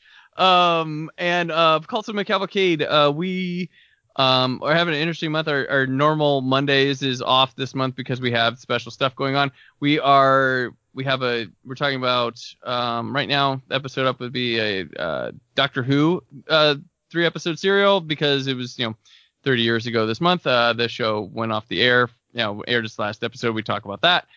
We have Friday the 13th in this month, so we have James Oster, who's a well-known face on this, or voice on this show, there, and we'll be doing something special for Star Wars coming up later. Yancey? The big news is going forward, Why So Blue, I'll be doing stuff. Hopefully, I've got one piece up there, and I'm working on another few right now. So that's the newest and the latest and the greatest from me. Also, Yancey Jack on Twitter. Scott Mendelson. Forbes.com. Google Forbes, the ticket booth, Scott Mendelson. I have Twitter at Scott Mendelson. I have a Facebook page that I mostly just use for family stuff and posting my articles. But basically, it's Twitter and ticket booth. Tell him you hate him under family pictures about movies. Correct. Yeah, leave all your comments about the Snyder Cut over there. Yeah. You can find me on Twitter at Aaron's PS4. I write at WeLiveEntertainment.com. All my stuff can be found at thecodeofzeke.com. You know where you can find our podcasts on iTunes, Spotify, Stitcher, Audio Boom, all of that. You can follow us on Facebook, Twitter, and Instagram. And thanks everyone thank you, Scott, Yancey, Brandon, for joining me for this commentary track. Mm-hmm. Thank you for having me. Thank you. Always a pleasure. Blast. Loved it. Thanks to the listeners for staying along with us this is one of the longer ones too. This is a long episode. So yeah, thank you for all that. Stay tuned later this month we'll be reviewing Rise of the Skywalker, which is certainly exciting to get into. And Cats. And Cats, of course. Yes, that'll be a special episode, 3 hours, of course. But yeah, until all of that, until next time, so long and goodbye.